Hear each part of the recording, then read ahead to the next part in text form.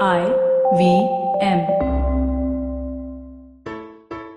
Before you listen to this episode of The Seen and the Unseen, I have a recommendation for you.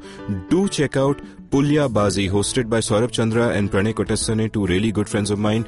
Kick-ass podcast in Hindi. It's amazing. A few days ago, Xi Jinping met up with Narendra Modi in Mamallapuram, also known as Mahabalipuram, in the south of India. Displaying both traditional Indian hospitality as well as standard diplomatic protocol, Modi took Xi around a guided tour of Mamallapuram's famous temples and also gave him an introduction to Kathakali and Carnatic music. One expects that both leaders would have hit upon a common theme of Indian and Chinese leaders, which is how both India and China have been great ancient civilizations that are now rising again. And yet, these two nations have been intertwined together for much longer than most people realize. Around 180 million years ago, in the early to middle Jurassic period, the supercontinent of Pangaea began to break up. Pangaea itself began to move west, splitting up into multiple fragments and as a result creating new oceans out of the super ocean that surrounded it, Panthalassa. The tectonic plate that contained what is today India severed itself and sped northeast across what would later become the Pacific and Indian Oceans. I say sped in a geological sense, of course. It took about 115 million years, and about 65 million years ago, this plate containing what we now call India crashed into the Laurasian plate, which contained Eurasia and what later became North America.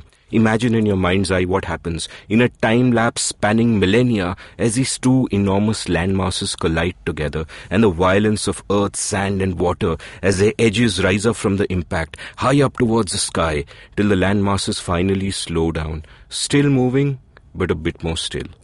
And these battered, grotesque edges, the mountain ranges that rise up with the coming together of two ancient landmasses, how do we know them today? We know them as the Himalayas. They lie between India and China. That's how old our business is.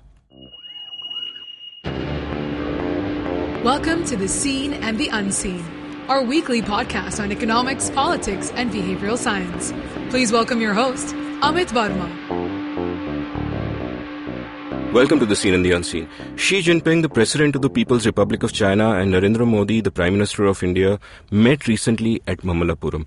Besides the feel-good quotes and the photo op in front of a giant rock that did not turn into Mick Jagger, what exactly was at stake for both sides? What is the China-India relationship anyway, in an age when China is fast becoming a superpower, if it isn't already one, and India aspires to get there? What are our common interests, and what are the conflicts that we must resolve? In fact, to ask a question that many people around the world want to know, and which I've made the title of this episode, what does China want?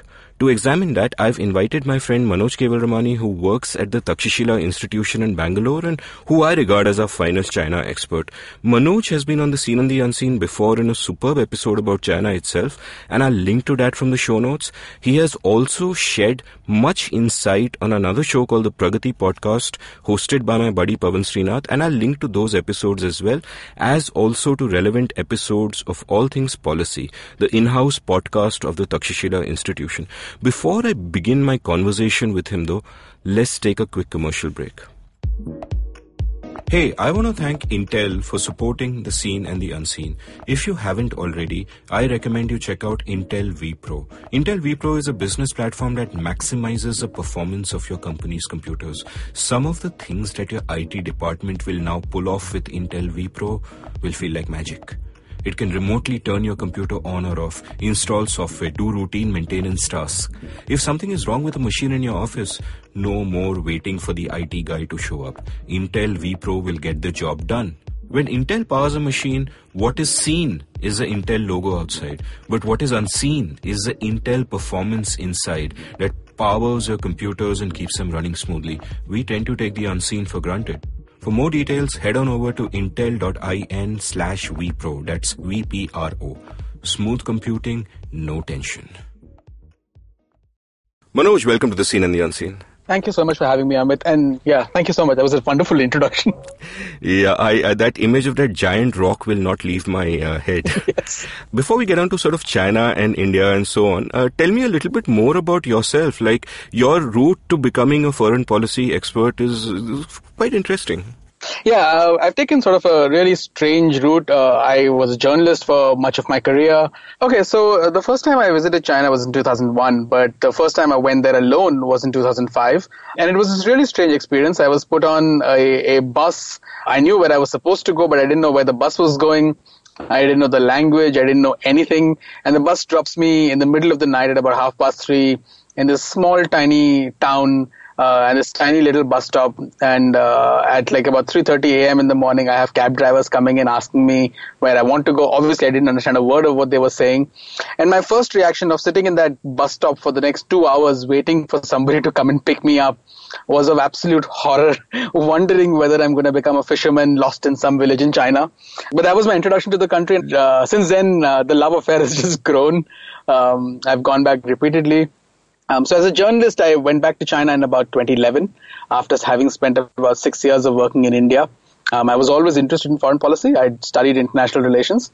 I went to China, I did some freelance work, and then I worked with Chinese state media for a few years, which gave me an interesting insight into how the country operates, what are the structures, what are the processes, how do people think.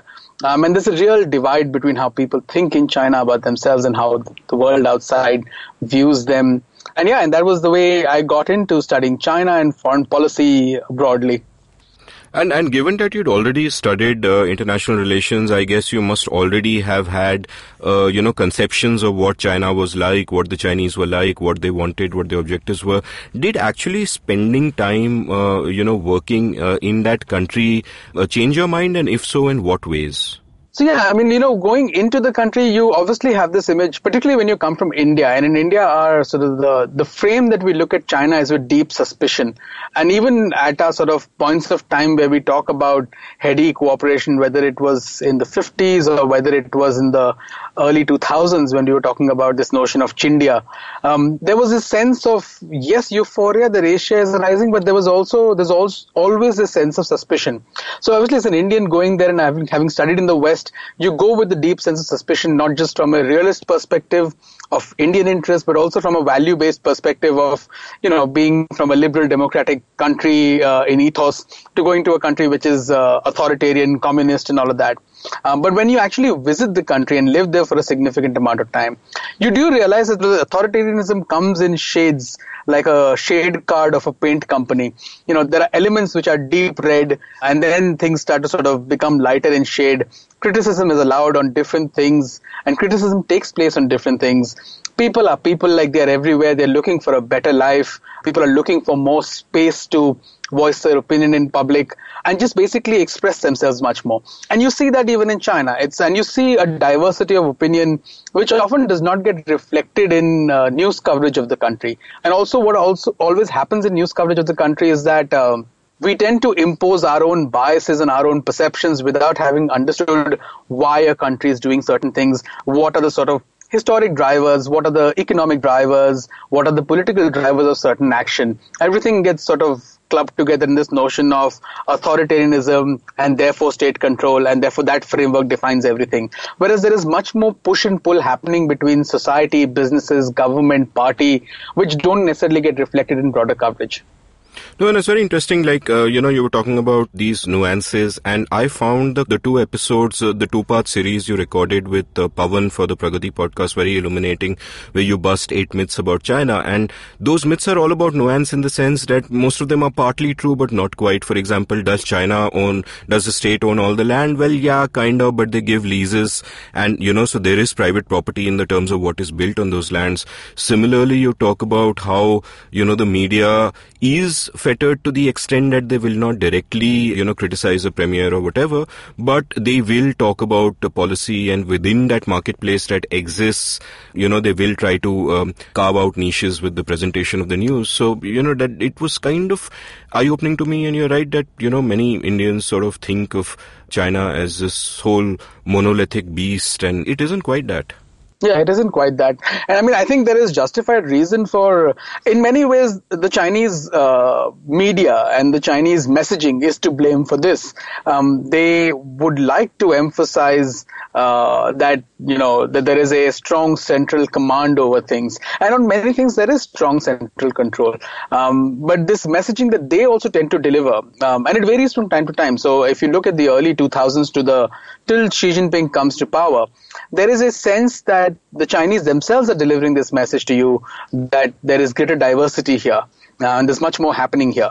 But once Xi Jinping comes to power, things begin to consolidate, and the messaging also changes, because you want to message to the outside world of a strong leader, because you also want to bring political legitimacy for his control within the country.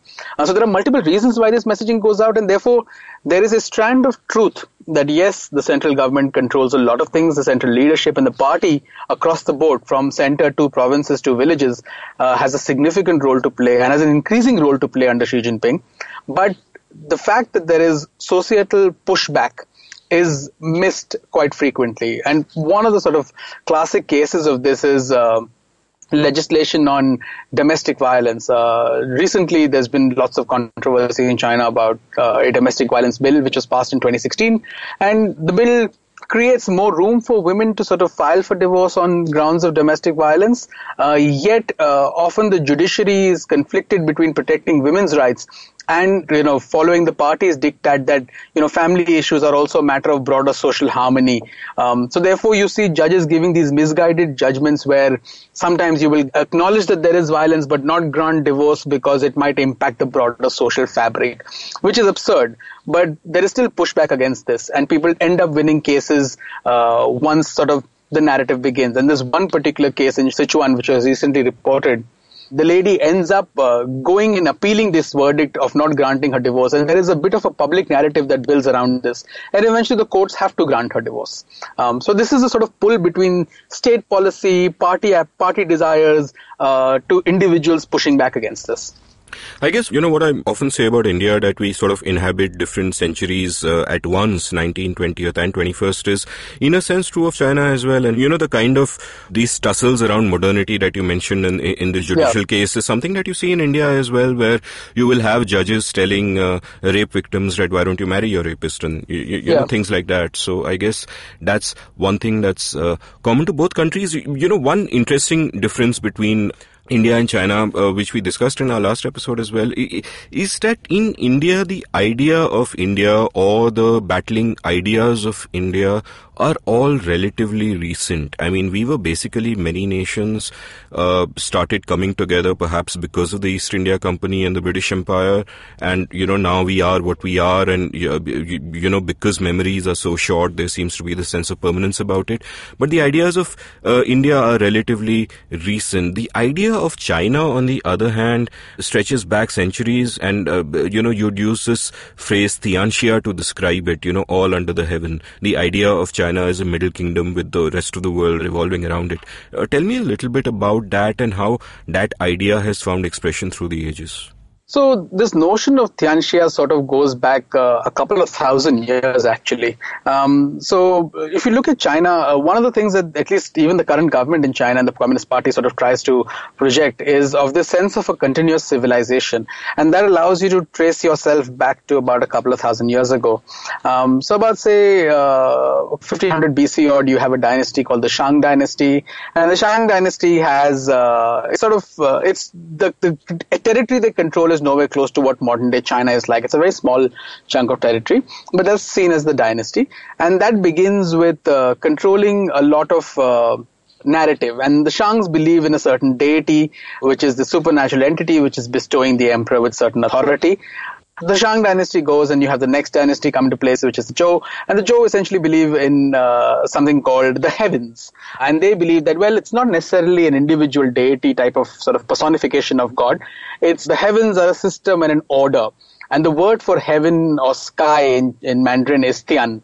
And the idea is that well, everything is under this set of heavens, and there is an order that has to be maintained, and the emperor and the dynasty is maintaining that order as some sort of an agent of heavens. And the heaven has given a mandate to the emperor to do so.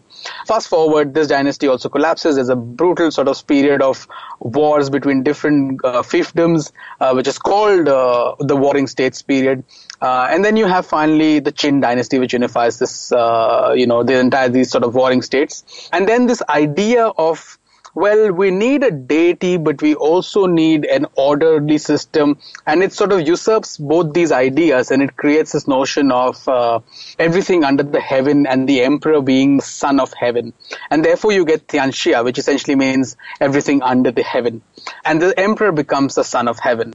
Now, in this sort of a worldview, over the years, over the centuries, the world starts to get structured largely ethnically, but also based on territory in terms of, the central realm. And then you imagine concentric circles around one central circle. And what you will see is that the inner realm is the realm of the emperor. The rest of it all is, of course, under the heavens. And the emperor's grace and the emperor's rule radiates from the center outward. But as you go outward, you find the inner subjects, and then you find outer subjects, and then you find people at the furthest realms of the concentric circle, sort of the furthest concentric circle, which is the barbarians.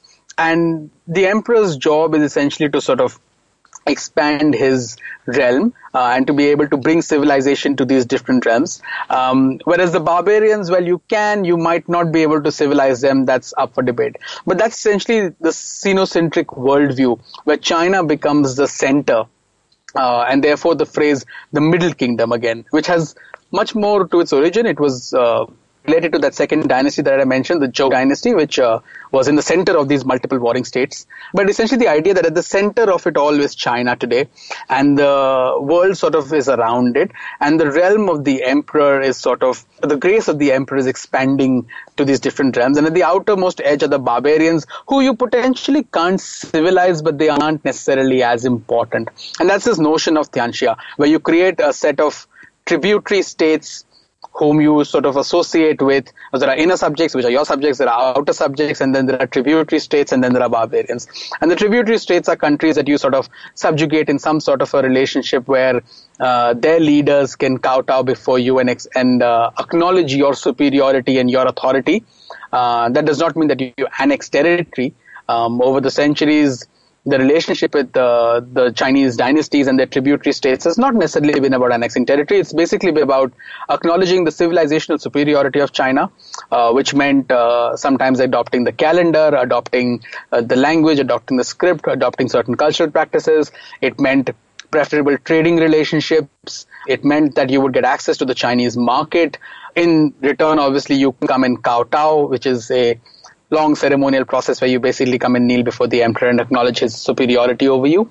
And you can see reflections of this in modern Chinese behavior. I wouldn't say it's necessarily modern Chinese foreign policy is directly derivative of this, but this is a cultural strand which continues within the broader DNA. And you can see that today when Xi Jinping greets foreign leaders who visit China, there's a long red carpet. He stands at the edge of it as the emperor greeting somebody who's coming. Usually when the person who's sitting next to him is turned towards him in the photograph, usually reportage of it will talk to you about how a visiting dignitary came and told Xi Jinping about how great his reform process has been, how wonderful China's development is, and how much they can gain from China's development by partnering with China. And all of that sort of tells you a little bit about this mentality of the Middle Kingdom and the emperor and the son of heaven, who's his benevolent ruler, who's scholarly, benevolent, powerful, and therefore commands respect. Right, and the Qing dynasty, of course, fell in 1911, and in 1949, the Communist Party finally takes over and Mao takes charge. But, the period between 1839 and 1949 is also referred to sometimes as the period of China's national humiliation, quote unquote. And as John Garver writes in Protracted Contest, one of the books you recommended on the India-China relationship, quote, as constructed by modern Chinese nationalism, during the period between 1839 and 1949, China was bullied, oppressed, and exploited by foreign imperialism. One dimension of this humiliation was a seizure of Chinese territory by aggressive imperialist powers. Stop quote. And these terrorists, of course, include places where there were ethnic Chinese, like which is Han people, like Taiwan, Hong Kong, Macau, but also those populated by non-Han people like Vietnam, Mongolia, and Korea. So when Mao comes to power in 1949, and this more than a century of humiliation, as it were, has ended, what is the sort of response to the world that emerges from there? So there is, I'm just going to sort of trace back a little bit and talk about the century of humiliation, because it's an interesting sort of trope which continues to play a role even in today, present day Chinese foreign policy, right? I mean, one of the things that the Chinese side has been talking about in its negotiations with the US in terms of this trade deal is that we will not sign up to unequal treaties. And this unequal treaty sort of conception goes back to the Opium Wars, where the first Opium War, the Qing dynasty lost, and that launched this century of humiliation. Essentially, the idea was this, that the strong Qing state had begun to collapse and foreigners had come to take stake in it. There was a lot of gunboat diplomacy, which led to, say, Britain signing this lease for 100 years with Hong Kong, annexing more territory, and all of this was done for trading purposes and trading rights. And the Qing emperor starts to concede trading rights, not just to Britain, but to many other European powers. Germany eventually occupies a large part of Shandong province. And there's a lot of this that happens. China's coast begins to be forcefully opened up. And the Qing emperor sort of have very little control over this. And there's for a number of reasons. I mean, historically, if you look at the literature in China, what they will tell you is that it was our folly. We were weak. And we were weak because we were stuck to certain dogma and certain processes of the past without looking to modernize. So in that period of following the first Opium War, actually even before the first Opium War, but following that more so, there's this movement called the self-strengthening movement. And that's a bunch of people who are learned, some of whom have attempted the civil services exam but failed it because the exam is so driven by rote learning and understanding of the classics, but not about, say, modern systems like what's a modern financial system like? How do you develop new trading links? How do you do modern banking? What sort of technology do you need? How do you invest in modern weaponry? But it's actually looking at sort of Confucian classics which you need to memorize, which have been standardized for decades and decades and centuries before. So the relevance of that is in question. And these guys are essentially saying, look, we need to change. And in many ways, we need to learn from the West, because if we have to survive in a world which is changing, and that was a changing world with the Industrial Revolution, we need to adapt. And we need to educate ourselves. And for that, we need to learn from the barbarians who are coming over. And there goes your trope for the Tianxia concept. So, and that movement sort of builds, but it doesn't really achieve critical mass because there are so many internal pushes and pulls. And the fact that the Europeans are sort of way ahead of the Qing in terms of just their material capacity, and also the political will to go and extract rewards from the Chinese empire by force, that the Qing dynasty sort of starts to begin to unravel.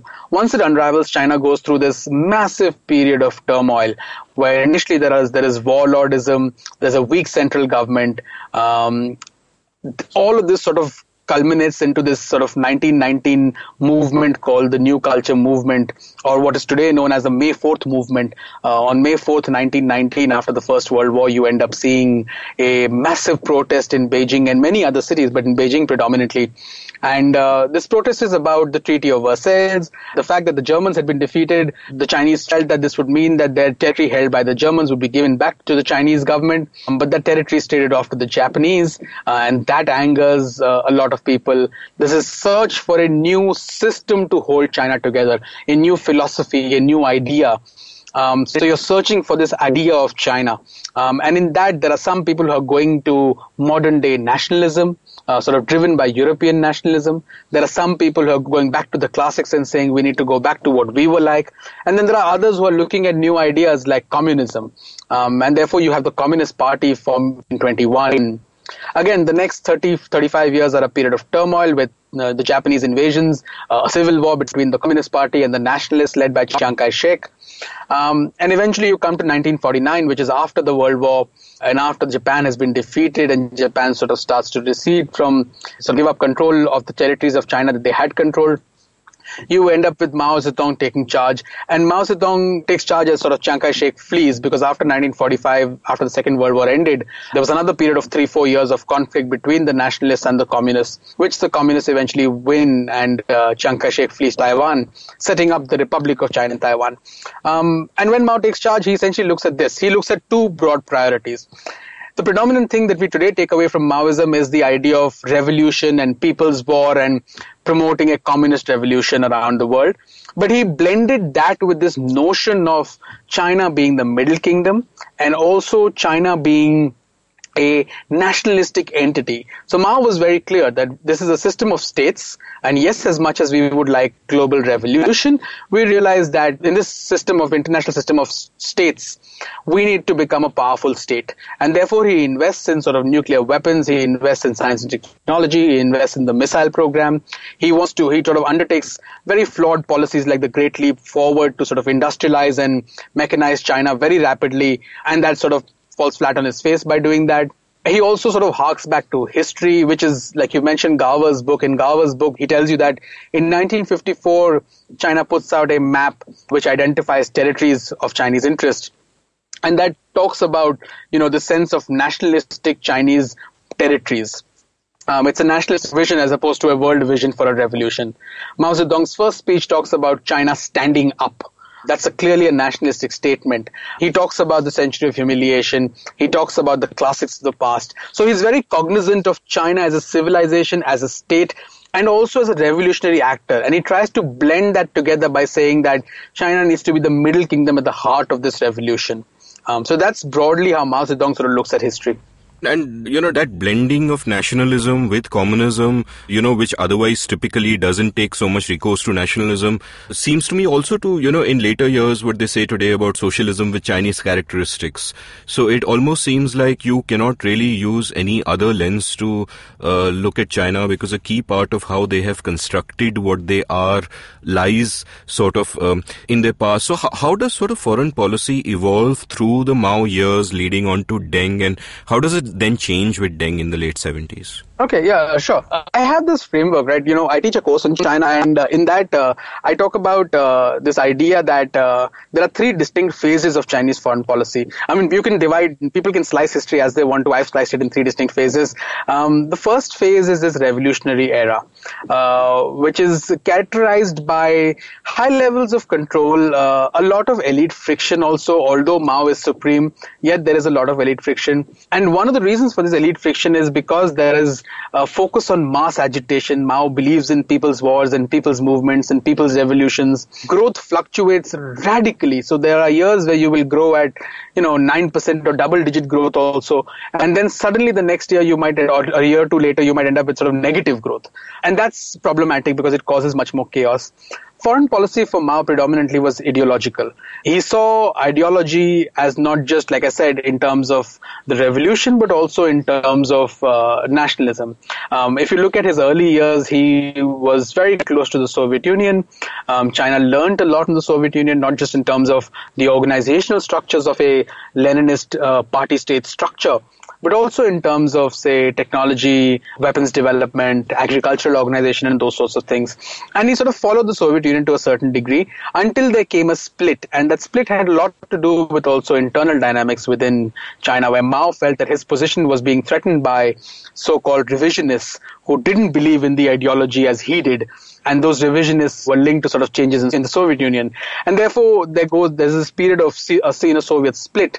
And during which around the same time, you also see, Mao going through launching the Cultural Revolution domestically, which therefore means that his foreign policy objectives become secondary in many ways because he's focusing on the Cultural Revolution at home, which is this tremendous violent period with millions and millions dying as student red guards take to the streets. You're burning books, you're attacking academics, you're attacking elites. Xi Jinping's father, who was a senior party member, was one of the targets of the Cultural Revolution. Xi Jinping, as a student, was sent to work in a small village and he lived in a cave, as the famous story goes, as part of the Cultural Revolution. So his education was sort of truncated at that point of time. So that revolution still holds much sway in China today in terms of the historical memory of it. But that was Mao's foreign policy. He looked at promoting revolution and he looked at China at the heart of that revolution. There was very limited success. Some of his gains were essentially about strengthening China's national power capacity through weapons development, which gave China a seat at the table predominantly. When it came to India, his approach was slightly mixed. At some level, he saw India as potential partner, but also a hegemonic successor to the British Raj. He saw the Indian state as being, the Indian leadership at that point of time, being capitalist in their orientation. Nehru particularly, he saw them being Western educated and therefore being driven by those sorts of agendas. He saw them as the mindset of the Indian foreign policy as being one of desiring hegemony over what is South Asia, and also territories which the Chinese were interested in, which is places like Sikkim, Bhutan, Tibet. And therefore, there was a sense of friction between these two countries, not just at a level of territorial disputes, but also in the context of where they each saw their ideologies. And that source of friction sort of persisted over a period of time. Under Deng Xiaoping, what happened was that China went through such a terrible phase in the Cultural Revolution that once Deng Xiaoping took charge, Mao Zedong died in 1976, and for 2 years there was still a lot of turmoil with the Gang of Four, essentially successors to Mao, sort of lobbying for power and therefore continuing persecution until there's a pushback from other party elites and the Gang of Four get put in, get tried and get sentenced, and Deng Xiaoping emerges as this leader. Deng himself had suffered in the Cultural Revolution. He was himself chastised. And once he takes charge, he looks at things pragmatically and he says, look, we are millions and millions and hundreds of millions of people in China in deep poverty. We can't be talking about revolution until we address some of these things. We need to be open to the world abroad. Under Mao, some changes had begun. There was a rapprochement with the US which had begun, and Deng Xiaoping takes that time to nurture that rapprochement. And in the early 80s, he travels to the US. He launches what is the reform and opening up policy, which says we're going to reform domestic economic structures. We're going to trim down the state. We're going to pull back this ideological control a little bit. The party still remains primary, and the rule of the party is at the heart of everything, but we need to change the way we do business in order to achieve economic goals. And so economic diplomacy and economic foreign policy becomes his primary objective. And that's where things sort of start to develop with Deng Xiaoping, where he starts to expand the Chinese economy, try and lift people out of poverty, and also hedge with the US and the Soviet Union. Under Gorbachev, with Deng Xiaoping, China and Soviet Union begin to get some sort of a rapprochement again after their sort of tumultuous 60s and 70s. But then the Soviet Union collapses and the ball game changes entirely.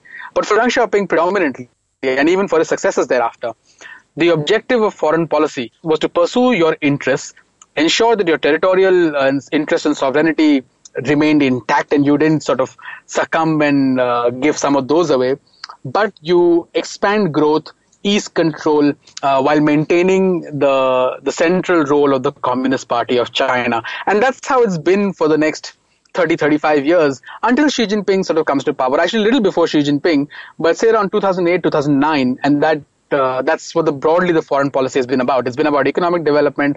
It's been about economic diplomacy while ensuring that you remain fairly tough on issues that are core to you, say Tibet, say Hong Kong, say even Taiwan.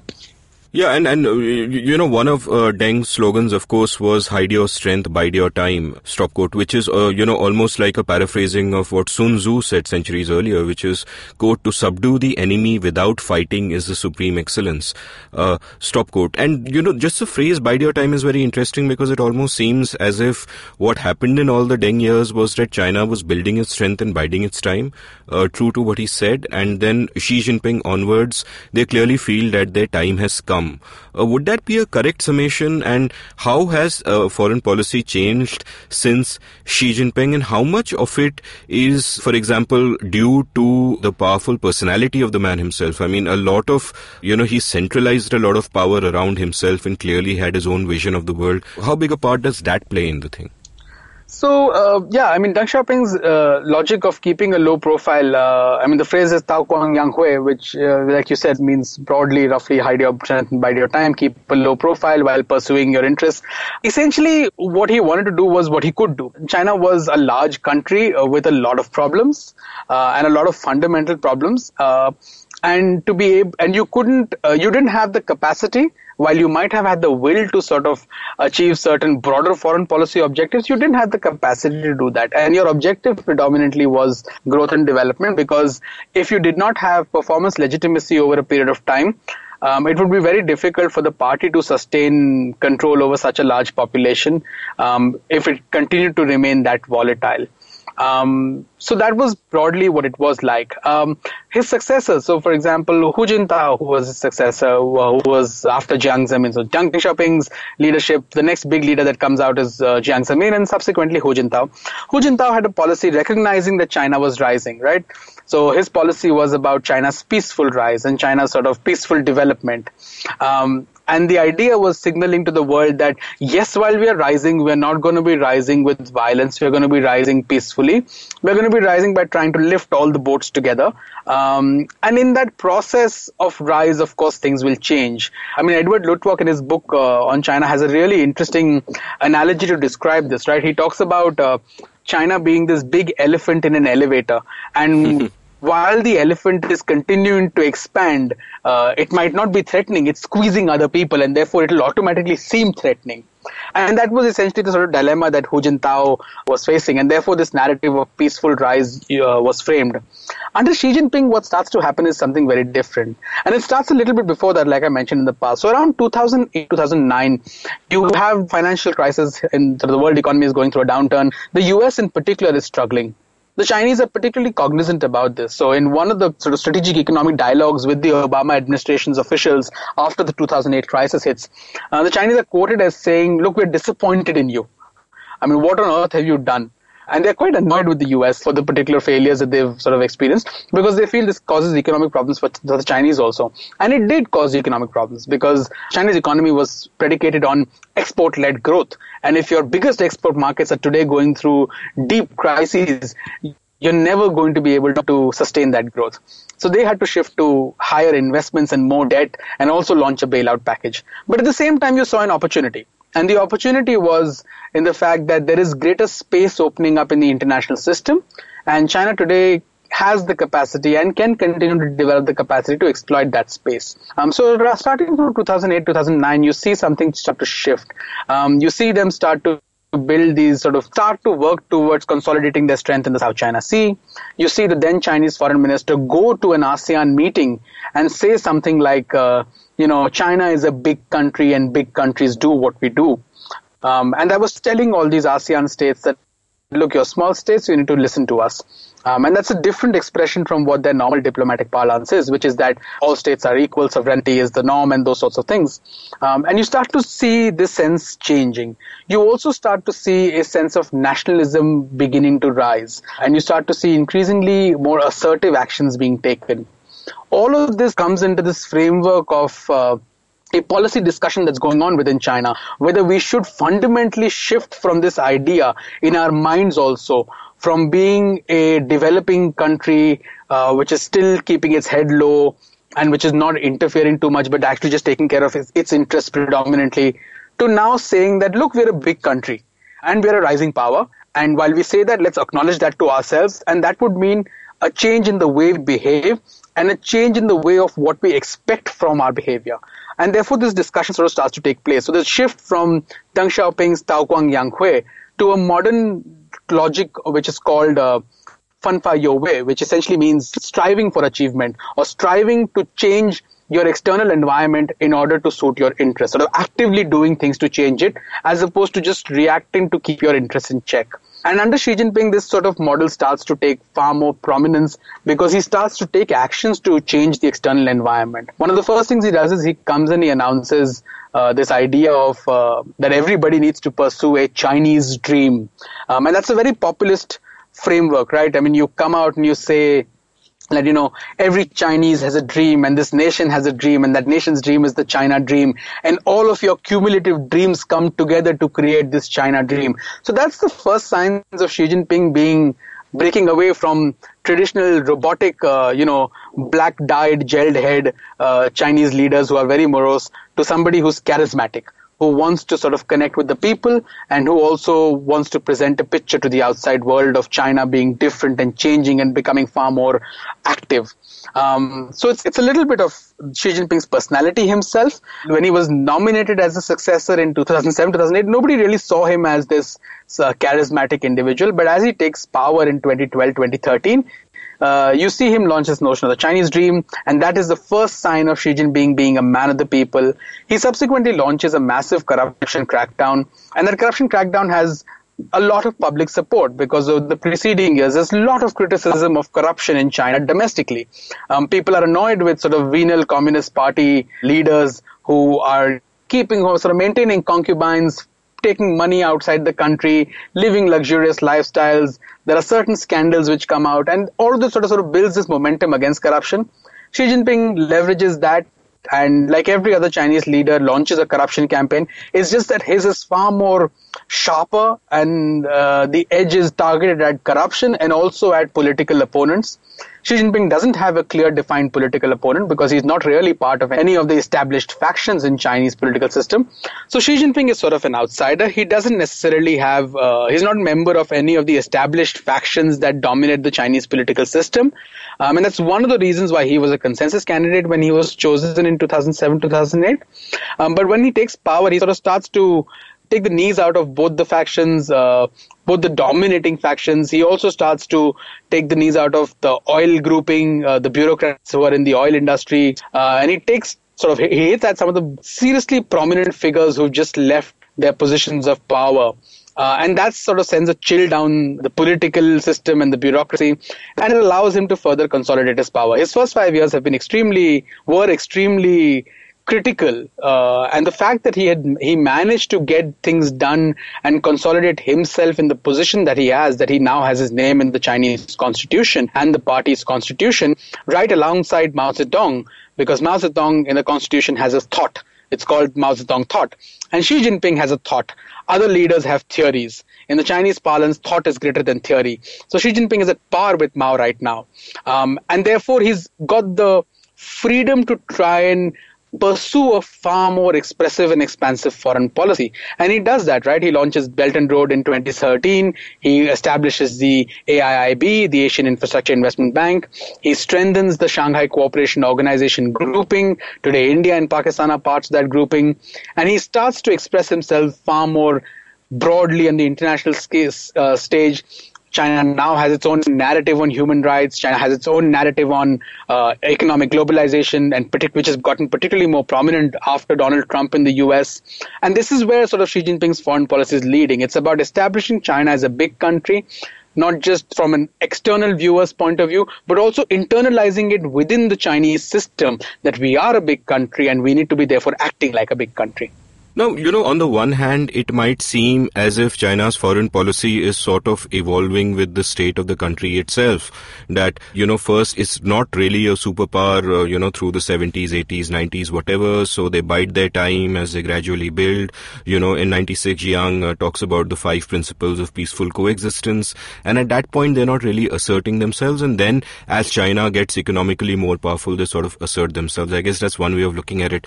But, just thinking aloud, my question to you also is about how big a role domestic political imperatives play in shaping the foreign policy of Xi. For example, just to sort of draw an analogy, if you sort of look at how Indira Gandhi came to power, where she was also like a kind of a compromise candidate. The party senior folks thought she'll be easy to control. They called her a Gungi Guriya. Yeah. And then, because of the political imperative of having to distinguish herself, she turned sharply left and, carried out a series of economic measures like bank nationalizations, FERA, all those labor laws which came up, which basically devastated the country.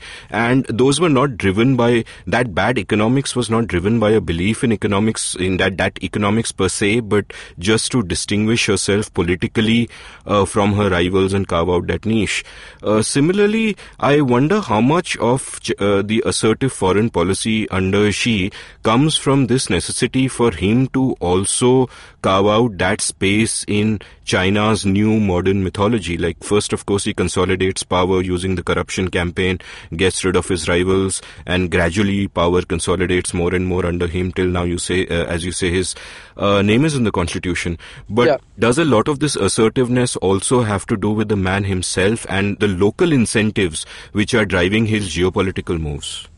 Yeah, I mean, that's an interesting question, right? And often this gets missed. When it comes to the man himself, I mean, it's very difficult, obviously, to paint a picture of the man himself, given that the system is so opaque. But from the sense that we get is that Xi Jinping himself sees himself as a man of destiny in many ways. He has a strong sense of history, and he has a strong sense of the need for the party to sustain. So if you look at what is now known as Xi Jinping thought on diplomacy. The first point of Xi Jinping thought on diplomacy is the first objective is to uphold the centralized and unified leadership of the Communist Party of China. The second of those is to pursue diplomacy to realize national rejuvenation. Both of those are essentially domestic objectives. You are looking at maintaining economic growth, ensuring expansion of Chinese national power to be able to not just fuel national pride and all of that, but also to improve the lot of the people in the country, but also through that legitimize party rule. So economic growth, economic development is fundamental to what his foreign policy has been. And one of the biggest drivers of this Belt and Road Initiative, which is essentially now characterizes his entire foreign policy, because BRI is everything and nothing in many ways, is that you need to be able to find newer markets. You need to diversify your markets. You need to be able to shift capacity from China, economic capacity from China to other places, while ensuring that you don't necessarily lose jobs. And in that process, you need to also create China as a consumer market, because the economy needs to grow through consumption. So therefore, the manufacturing also needs to shift somewhere else, because you're also dealing with issues of rising wage, labor costs, and those sorts of things. So all of these objectives are what define BRI. One of the other objectives of BRI is to ensure that China's energy needs are met and its energy sources are diversified, because there's a lot of fear over the years. There's been lots of fear about the sea lanes of communication being blockaded in case of conflict, and that as a vulnerability has also led to some thought of, well, we need to develop pipelines and land routes which are better. So a number of domestic objectives, but the primary domestic objective is to ensure that the party sustains. And the argument that Xi Jinping supporters will give you is that the corruption campaign and the rest of it, the political persecution, has been a lot about ensuring that the party survives, because the party had become so corrupt and venal that it was extremely difficult for it to survive. It was losing legitimacy among the public, and therefore you had to do something like this in order to create that sense of legitimacy. The nationalism that he's further stirred, because Xi Jinping talks a lot about the century of humiliation, and he talks a lot about Chinese national rejuvenation, which is his predominant objective. It all sort of harks back to this idea that we were once a great power, we've lost our way, and we are now finding a way, and the only way for us to head in that direction of becoming this massive international power is by the leadership of the Communist Party. And therefore, he then puts his record in front of you saying that in 70 years of the Communist Party's rule, we've seen a record number of people being lifted out of poverty, we've seen China's national power increase. So a lot of this also, when you're sort of expressing yourself at the international stage, is a signal to your domestic constituency that this is what we have achieved, that today we have a say at that table. Previously, nobody cared. We were a poor country, but today we've grown, and we've grown because the party has been unified. So the domestic drivers of his foreign policy are predominantly these. In terms of his own sense of his own history, he brings that into play on occasion when he talks about, just in the last year, you had lots of celebrations leading up to the 70th anniversary of the PRC, which was on October 1st. You had lots of museums which were hosting sort of, exhibitions, and you could see that Xi Jinping's father was prominently displayed, particularly at the National Museum in Beijing. And his role in leading economic reform in the 1990s was played up. Because often when we talk about Deng Xiaoping, we forget about some of the other people who came in the picture and who led some of these things. And Xi Jinping's father's work in southern China was extremely important to kickstarting economic reform in the 1990s after what happened in Tiananmen Square. And that was prominently displayed. This idea of him being a princeling, not necessarily princeling in the context of somebody who comes from a well-off background, but somebody who has deep connections with the party's original aspirations, is played out quite frequently, because Xi Jinping does this, right? So in the last 1 year, you've seen him repeatedly talk about an education program across not just society, but also the party, about upholding and reaffirming our original aspirations, or remember the original aspiration of the Communist Party. And him going to these old Communist Party foundation sites and paying homage. He's basically signaling that I am in line with these ancestors, with these guys who came in the past. I am a man of history who understands this. And this is my historic mission that China has stood up. It has grown rich. And today, under me, it will grow strong. And that's where we can gauge how he sees his place in history, right? And is it fair to say that in the last few years, as China has grown economically and as markets have functioned there within the parameters set for them and people have been empowered within those parameters, is it also fair to say that one, the party has also grown stronger within China, and two, that Xi himself has grown stronger within the party? Yeah, so the bit about the party growing stronger in China is a little bit of a tricky question because in many ways the party's reach has expanded. Whether the legitimacy has expanded is another issue. The reach has definitely expanded. So Xi Jinping has made sure that the party now is supreme. I mean, in his speech at the 19th Party Congress, which is a 5-yearly meeting of the leadership of the party across the country.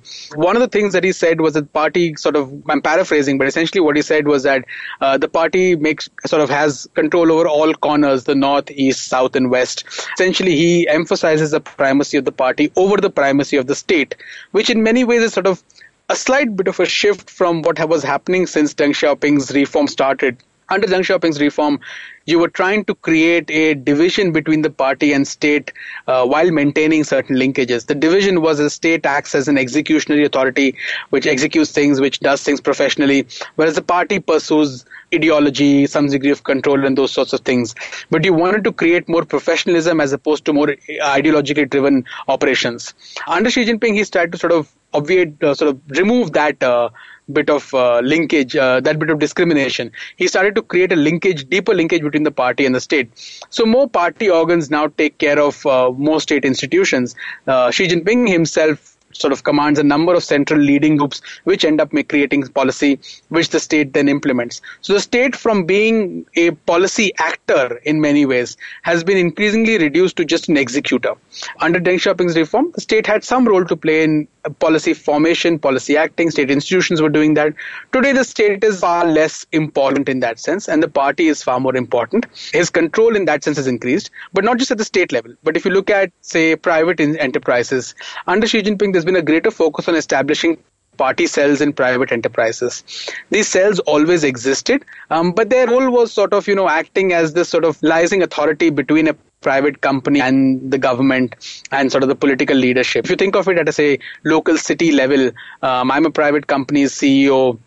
I run a technology business, and it's useful for me to have a party cell because it can help me get some sort of political patronage within my local government and that sort of things. But increasingly, so that was the role that they were traditionally performing, trying to build certain party building activities and act as a link between the party and enterprises.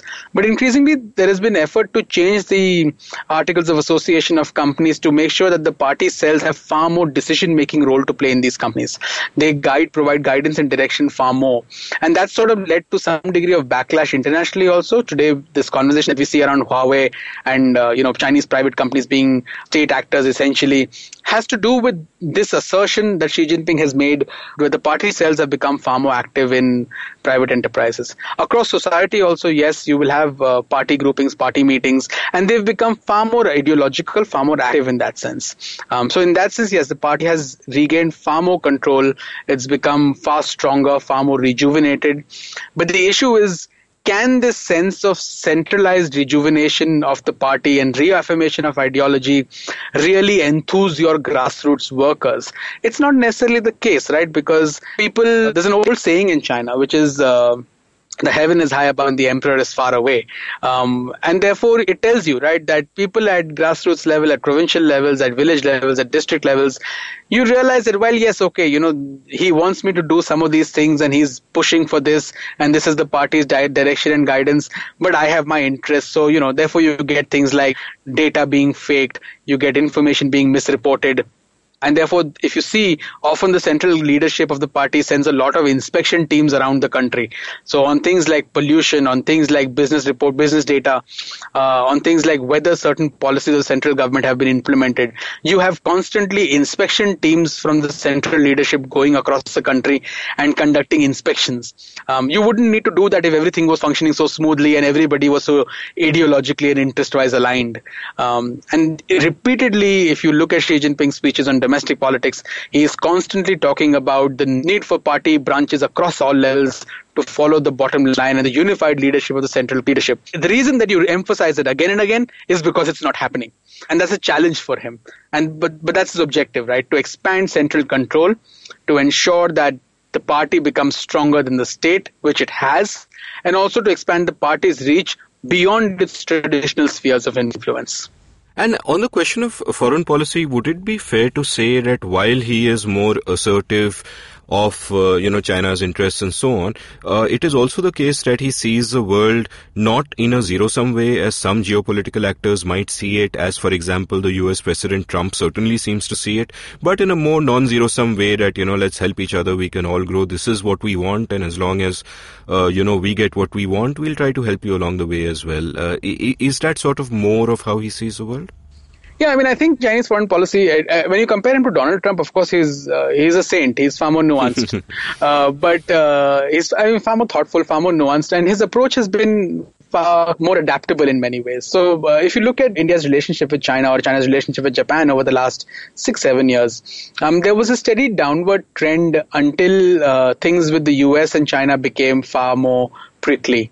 And then you see China adapt. It's adapting to its neighbors. It's become much more softer.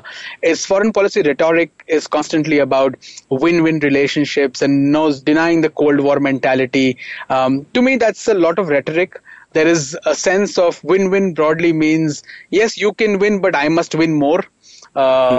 And that's how it usually functions. And it's very cognizant of the fact that it's a large player. So there is some strand of thought in China which talks about the fact that, look, today, as a growing power, we need to also be far more cognizant of the fact that we can't be only winning all the times. There are times where we need to be a little bit more benevolent in our approach, and there are times where we need to give on some things. But it's really difficult given the sort of mercantilist sort of culture where you're looking at gaining much more from each transaction.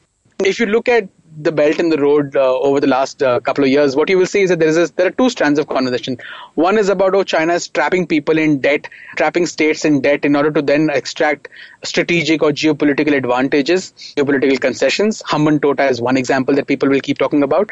The other strand of thought is that, well, you might have given all this debt and the state has to pay you back so much, but what if the state doesn't pay you back and then riles up nationalism to say that, you're not giving back territory, we're not doing this. And given the sort of pushback that some of the things are happening, what is your negotiating capacity with that state? And in many cases, what we've seen, particularly in Africa, is that the Chinese have had to undergo debt restructuring again and again. And they've had to sort of forgive and let go of certain amount of debt. They've had to restructure certain debt. They've had to expand time periods for loan payments while forgiving certain percentages. So the question of what their capacity would be and whether they are looking at singularly I win and you lose, or whether they're looking at partnerships in which they can also gain in the long term is to be sort of seriously thought about. And to my knowledge, to my understanding, the Chinese are looking at it from a long-term point of view.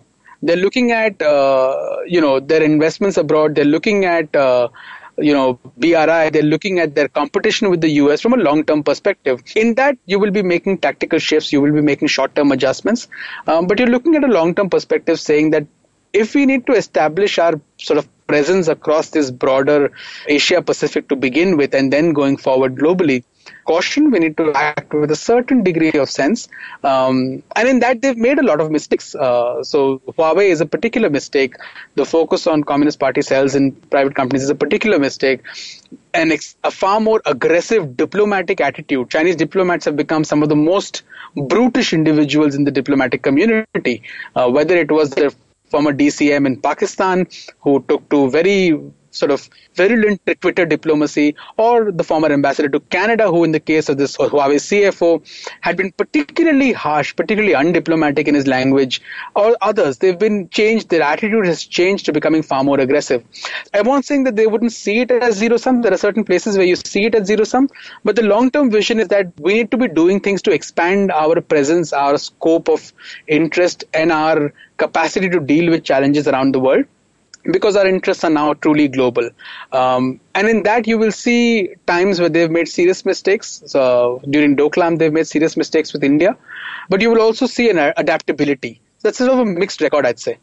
Right, let's go in for a quick commercial break now, and when we come back from the break, let's talk about the China-India relationship in particular, how that has evolved and where we stand today. Sure.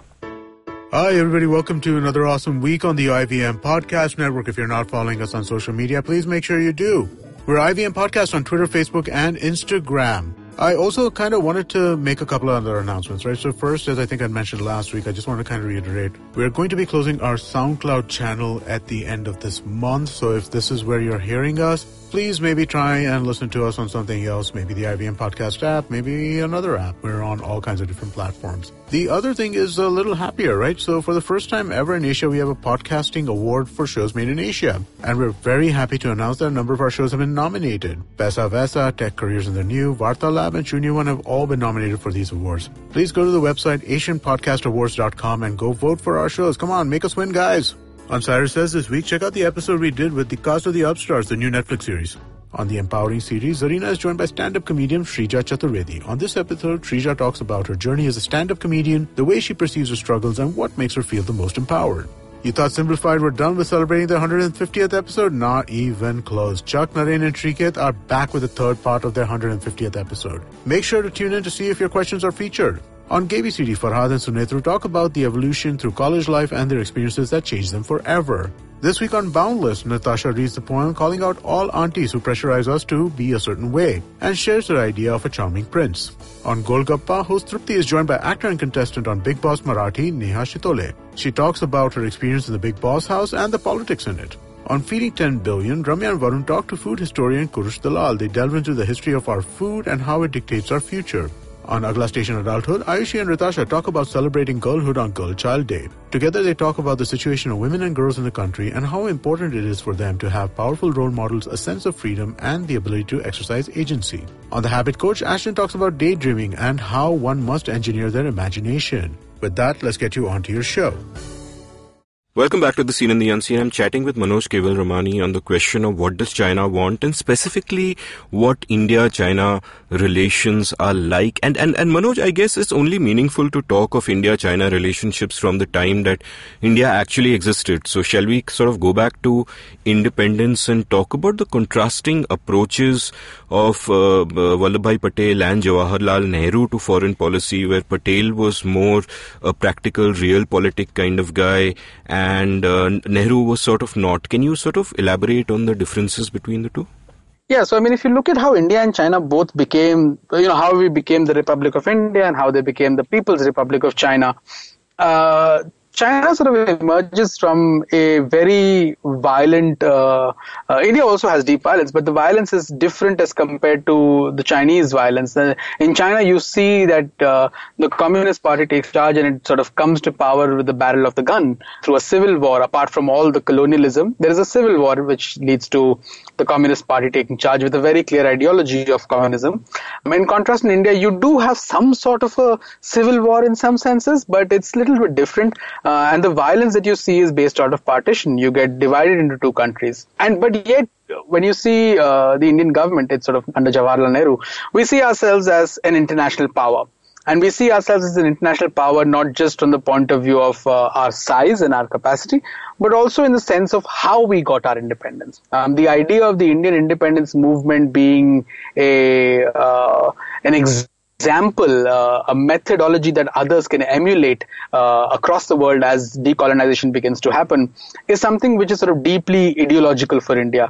And we seek to even some ways export that, right? We sort of talk about this idea that India provides this non-aligned idea eventually, but eventually in the sense this anti-colonialism, anti-imperialistic idea of India, which is deeply rooted in our culture and in Gandhian values and so on and so forth, ahimsa, satyagraha and whatever. In comparison, in China, you see the notion that strength, the gun, is extremely, extremely important. So there's a slight divide in firstly how we approach these things. Secondly, the fact that, like I said in the past, in the previous bit of our conversation, that the Chinese view India with deep suspicion because they view the modern Indian state as a successor of the British rule in the region. And therefore, they have this sense that this state is firstly of capitalistic origin, with leaders who are capitalist in their mindset, and leaders who are also keen on expanding a hegemonic presence, whether it be by annexing territory, but expanding the kingdom, expanding the British Raj essentially going forward. But the name today is the Republic of India. And that's their deep suspicion that they harbor.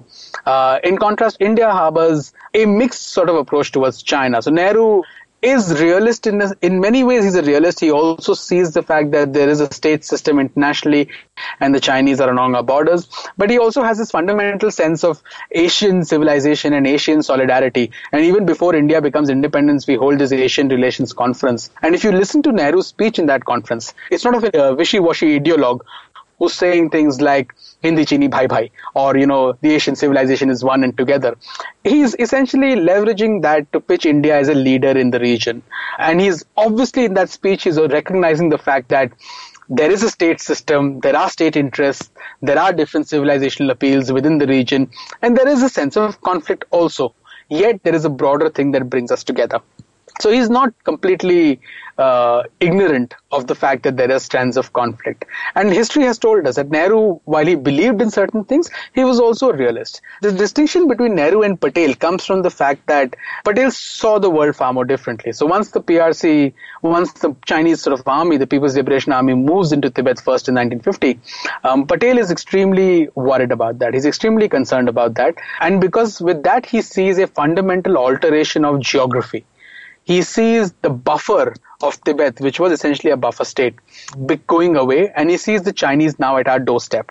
And Patel is very suspicious of that because he's a hard-nosed realist who believes that India needs to be pursuing its interests as opposed to looking at cooperation in this sense. You can work with partners, but you have certain core interests, and security is fundamental to that. And that comes a lot with the job that he's done leading soon into independence, and after that, very sort of integrating states and looking at that. And that sort of plays out in his perception of China, where he talks about China being a potential threat to India. And he sort of warns Nehru in a letter that he says that, we've never really faced the Chinese directly on our border. The Himalayas have always been this barrier that have prevented civilizations from clashing, and therefore that barrier today seems to go away.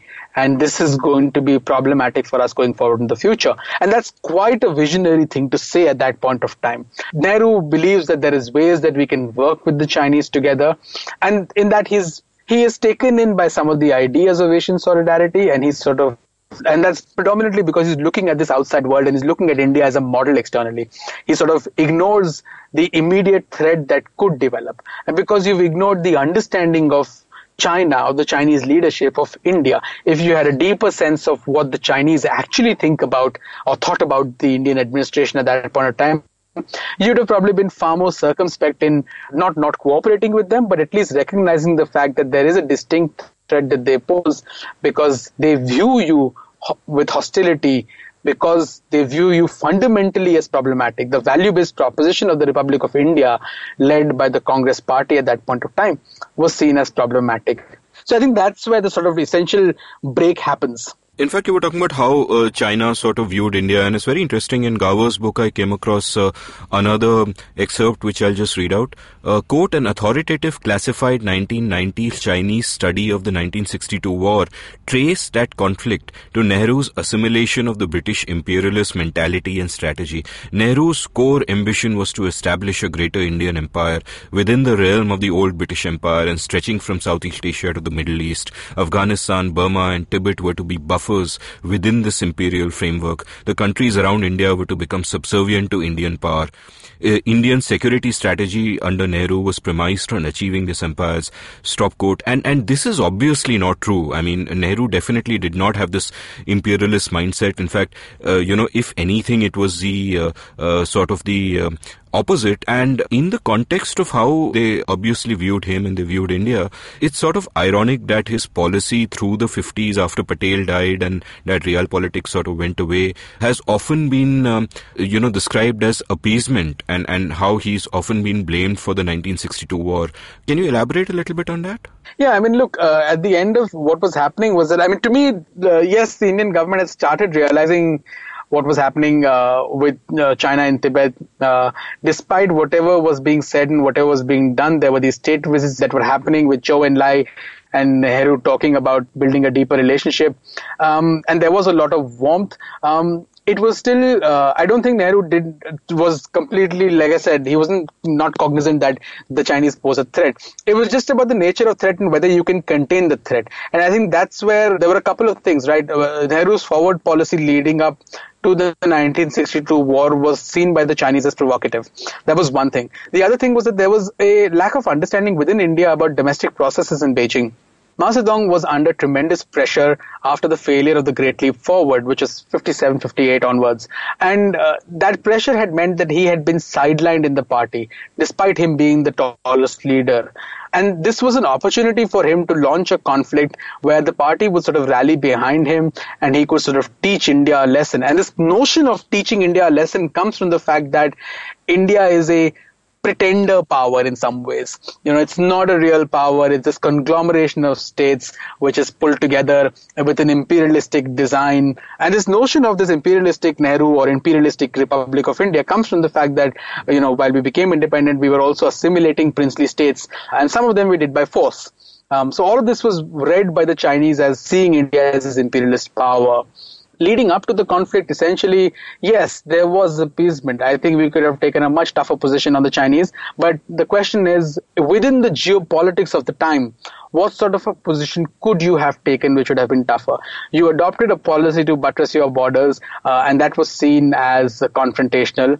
The mistake to me was not necessarily the appeasement as what is defined as appeasement. The mistake to me in 1962 was, in some ways, there was a fundamental belief that there would be no conflict because these two countries have a shared history of anti-colonialism, which was problematic, firstly, because you did not recognize the strands of nationalism and the strands of domestic political turmoil that were developing within China.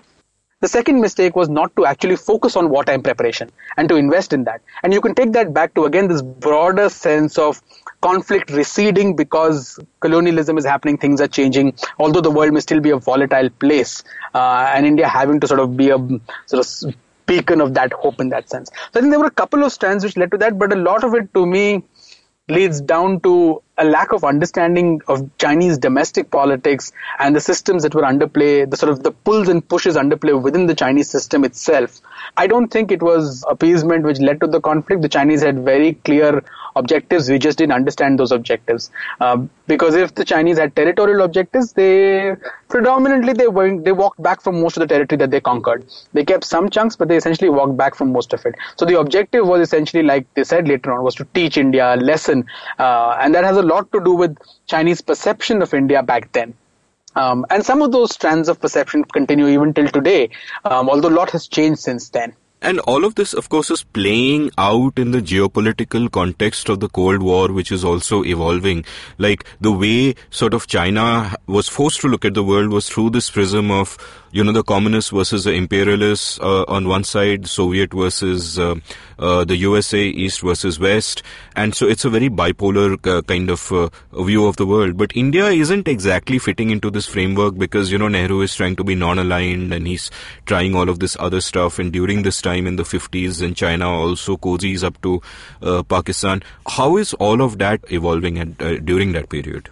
So what you see at that point of time is that this is again one of these things which is often not remembered, is that in the 1950s, China wasn't cozying up to Pakistan, China was cozying up to India. In fact, they were looking at some sort of, and there was another strand of thought where Pakistan wanted to work with India in order to sort of balance China. So there were these multiple different strands of thoughts that were up in the air. There were lots of different things happening.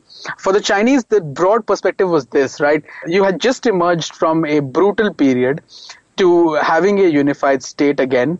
In some of those things, in some of the further territories, you needed to still unify a lot of things.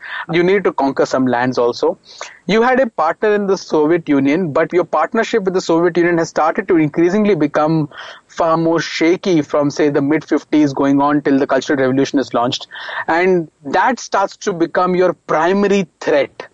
And that threat in more than, say, the West, that becomes your primary threat. And in that, subsequently, you end up developing a partnership with the US. With regard to India, this is what you see, right? You see Asia as essentially, you begin to see Asia as your sphere of influence. And you see an active India as problematic in that sense. I don't think at that point in time, Mao Zedong really had this sense of broader Chinese domination over Asia. He was looking at consolidating the state that he'd got. He was looking at promoting revolution. He was looking at promoting an ideological foreign policy while keeping China intact. And in that sort of a sense, he starts to do things like supporting revolutionary movements in different parts of the world, even in India. So post the 1962 war also, through much of the Cold War, China supports a number of revolutionary Maoist terrorist movements in India, secessionist movements in India, through small arms, through training. A lot of it has to do with the northeast of India. And they work on this policy with India. Because the idea is that you can't have two really strong powers dominating Asia. Japan is recovering from devastation, so you're not really immediately worried about Japan. But all this sort of starts to change as the Cold War begins to wind down, as the 70s and the 80s come into play and China's relationship with the US changes. But this relationship with India still continues to remain very, very difficult because of this long persisting boundary dispute and this sense of each other's, the anxiety and the sort of suspicion with each other's broader motives. China sees India as somebody who does not want to see any extra regional power playing any role in South Asia, particularly the Chinese. And India sees China as this bloc, as China's relationship with Pakistan develops, as a power that is not just threatening on its own border, but is also supporting a rival state which is hell-bent on bleeding India eventually. So I think that's where the fundamental battle lines get drawn going forward.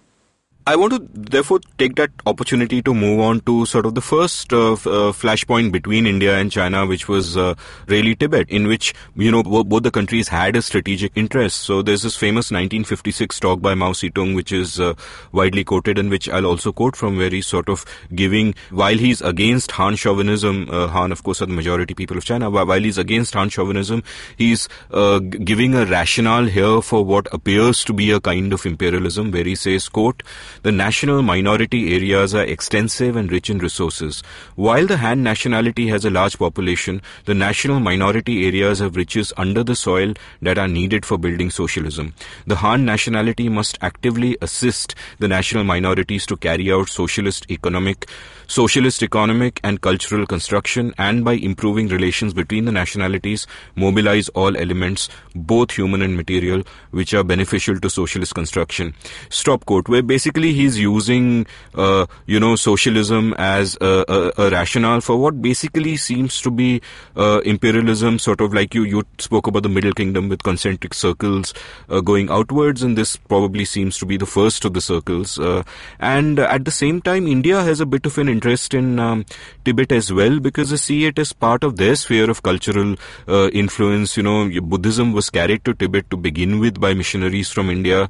So this is not something that, the Chinese invasion of Tibet doesn't really go down well. And this is an issue that festers for decades. Can you tell me a little bit about the evolution of, this whole issue? Yeah, I mean, I think from a Chinese perspective, some of the areas of ethnic minorities, or the national minorities as they call them, have to do with resources, have also got to do with frontier security. So, for example, Xinjiang is one area where, again, you've got resources of gas and energy, but you've also got frontier security as one problem with regard to terrorism and so on and so forth. But say in the specific context of Tibet, again, the Chinese state sort of saw Tibet as a part of Qing China. It was seen as a part of Qing China, and there were periods of time where Tibet was sort of, in some ways a tributary state, and there were periods of time where it was far more dominant than what the Chinese dynasty was. So it was never really a part of, okay, this is the empire and Tibet is well integrated into the empire. So there were different times where sort of there was an ebb and flow in the history of Tibet. But there were deep linkages with, say, the Chinese dynasties. And therefore, you saw this as a part of broader China and as a part of the modern Chinese state. And you wanted to exercise direct control over this. Once they started doing this very early on, soon after taking power in 1949. In 1950, when this first sort of conversation begins and you start to create some sort of PLA presence in Tibet to try and annex it. Subsequently, in 1959, you crush everything and you take full control of Tibet and you establish Communist Party rule in full sort of capacity in Tibet. And then what that does essentially is that it creates there are two strands of conflict which are created. One is with India, where this traditional buffer, which was sort of an easer, which sort of eased the tension and eased the sort of standoff, face-off between the two massive states in the region, goes away, and therefore they are now face-to-face. And that will inherently bring its own frictions.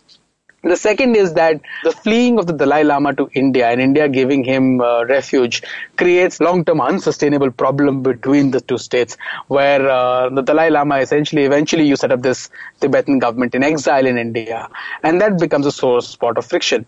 India, post the 1962 war with China, continues to support the Tibetan movement through covert means, and there is enough documentary evidence to suggest that with the help of the US, we try to support Tibetan revolution in China.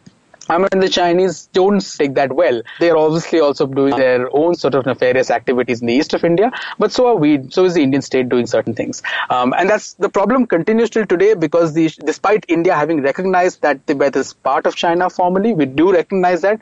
Yeah, we did that under Jawaharlal Nehru himself. Yet that led to a conflict, and the fleeing of the Dalai Lama was a crucial part of that conflict, because it deepened this suspicion that India has designs over Tibet, because it would then say that this is part of our cultural influence, and while it can be independent, yet it becomes sort of a protectorate of India in one way or the other. And this suspicion sort of grows deeper, right? India signs these treaties with Bhutan, eventually we annex Sikkim, and Sikkim becomes a part of the Republic of India. India has a treaty with Nepal, which sort of essentially creates Nepal as Bhutan and Nepal becomes sort of junior partners to India in many which ways. And that is a sort of sense that fuels Chinese anxiety, that this is Indian imperialism which wants to enter and which wants to target Tibet, particularly because of its deep cultural linkages. The fact that they are now hosting the Dalai Lama is a bigger problem for the Chinese, and therefore the Chinese see Tibet as historically a part of China, and therefore it must be integrated. And historically, while the linkages might have been weak, it was a part of China. That is the sort of historical narrative that the PRC holds firm to. The reality is that there were historical linkages, but Tibet was never necessarily a part of the Chinese empire. And I think that's the reason why this continues so far is, again, this sense that the PRC has struggled to maintain its control over Tibet. They have securitized the region heavily. They've tried to undermine religion. They've tried to undermine language. They've tried to undermine the sense of autonomy in many ways to try and promote integration. That periodically has led to backlashes. The 14th Dalai Lama has been extremely popular internationally in his ability to mobilize public opinion, and the fact that he stays in India and there is a Tibetan government in exile in India continues to be a sore spot between the two countries, because the Chinese then argue that, well, you're not respecting our core interests. And the Indian argument in return is that, look, he's a refugee who's living in India, he's a religious leader, it's a religious movement which we can't stop, we're a democracy. Politically, we recognize that, we abide by the One China principle, so we therefore acknowledge that Tibet is part of China also. So we're not really saying anything against that. But he's living here as an exile. It's part of our policy that he can live here. And it's a religious movement. So we don't interfere in matters of religion.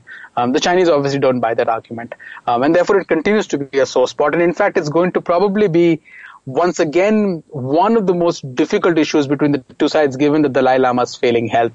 There's going to be issues about succession, there's going to be issues about religion, politics colliding with each other, and whether you have a new Dalai Lama who is appointed as a successor by the current Dalai Lama, whether he's an Indian national, whether he's born in India, whether he's living in India, or whether it's a he or a she. and whether the Chinese would want to therefore have their own system of succession, which they've clearly told India that we will have our own system and you must respect that. So therefore, it continues to be a massive issue between the two sides. Maybe it can be like the World Boxing Championship where you have like 5-6 Dalai Lamas and they can combine belts and all of that. You know, as an aside, you mentioned the 14th Dalai Lama. We are recording this on Monday, the 14th of October, and there was a nice Twitter thread which I noticed today morning. I don't know if it's from today morning by Amitav Ghosh, where he gives this interesting nugget on Nepal, where he talks about how in the 18th century when the British Empire was invited by the Pancham Lama to take Nepal under their wing, they were voluntarily giving themselves up to the empire. Yeah. The Britishers decided not to do so because it would piss China off, and they wanted to maintain their trade with China, which was at that time mainly in opium and tea. Tea, of course, came from China, though many Indians won't accept this, but that is just how it is. Yes. And that's interesting. And you sort of mentioned, and I want to segue from this into our other territorial disputes, and a good way to do that is, you mentioned how Nehru accepted China's jurisdiction over Tibet, and the former Foreign Secretary J.N. Dixit wrote a book in 1999 where he wrote about this. I'll quote from that. Quote, "The first occasion when we could have negotiated a realistic deal with China was when Nehru acquiesced with the Chinese resuming their suzerainty and jurisdiction over Tibet. We could have told the Chinese that in return for our accepting their resumption of authority over Tibet, they should confirm the delineation of the Sino-Indian boundary as inherited by them and us from the British period. We could have and should have demanded the quid pro quo of their not questioning the delineated boundary of British times and asked them not to revive any of their tenuous claims on what was Indian territory. We did not utilize the opportunity." Stop quote. And this partly again plays to the point of perhaps Nehru not being hard-nosed enough. Had he had that sort of realpolitik and practical wisdom of, say, a Patel, he might have just cut that hard deal. But tell me a little bit about, from what I understand, correct me if I'm wrong, we have broadly two ongoing territorial disputes with China. One, of course, is in the northeast, Arunachal Pradesh and so on. And the other is Aksai Chin. And at one point, the proposal that they put on the table is that they don't fight over the northeast anymore and they accept the British boundaries by the McMahon line and all that, as long as we give them Aksai Chin. And we apparently sort of did not agree to that, and then that offer is no longer on the table. Take me through the complicated history of the territorial disputes that we have with them. So, like you rightly identified, there are, so across our eastern boundaries, starting from the top in the northeast, so we've got from, say, from Aksai Chin, and not just Aksai Chin, which is a part of the former state of Jammu and Kashmir, which the Chinese control, but also there's a certain part which the Pakistanis ceded to China, the Saksham Valley, which is with the Chinese, and that's being controlled by them. So that's the dispute around the northern part of India. Then we come to the middle sector around, the boundary around Nepal and all that area. Again, we have territorial disputes over there with the Chinese on certain plots of land. It's again but those are sort of much better managed and less strategically significant in many ways. And then we come down to the northeast where we've got Arunachal Pradesh and the McMahon line, which is the matter of dispute. Interestingly, early on, the Chinese didn't necessarily have a big issue with Arunachal Pradesh. They didn't really raise that as a major dispute. In fact, in the early negotiations, there was lots of back and forth about sharing maps, understanding each other's areas of dispute, understanding each other's claims. India in the 1950s published a map which outlined certain claims. The Chinese didn't take kindly to that map because they felt that it was excessive in terms of what they were claiming as Indian territory. And you need to think of maps in the context of they're not just sort of empty pictures. They create imaginations of territory. They create imaginations among the public, and therefore then to negotiate something away can become very, very complex. And the Chinese were sort of annoyed with that, but they never sought to provide clarity on their key claims very often. This idea of what you spoke about, a package proposal. So after the 1962 war, in the 1950s, there was some conversation about sharing maps, sharing details, and about settling our boundary issues, which obviously didn't work out very well. Eventually, from 1962 onwards, these conversations stopped. And there was some stress at the border while each side didn't want to raise the pitch. And one of the last sort of conflicts that happened where a shot was fired was 1967. But since then, the border has been maintained peaceful because both sides had other interests. The Chinese looked internally, we looked at other interests externally and internally post the late 60s and 70s. And therefore the border has by and large remained calm.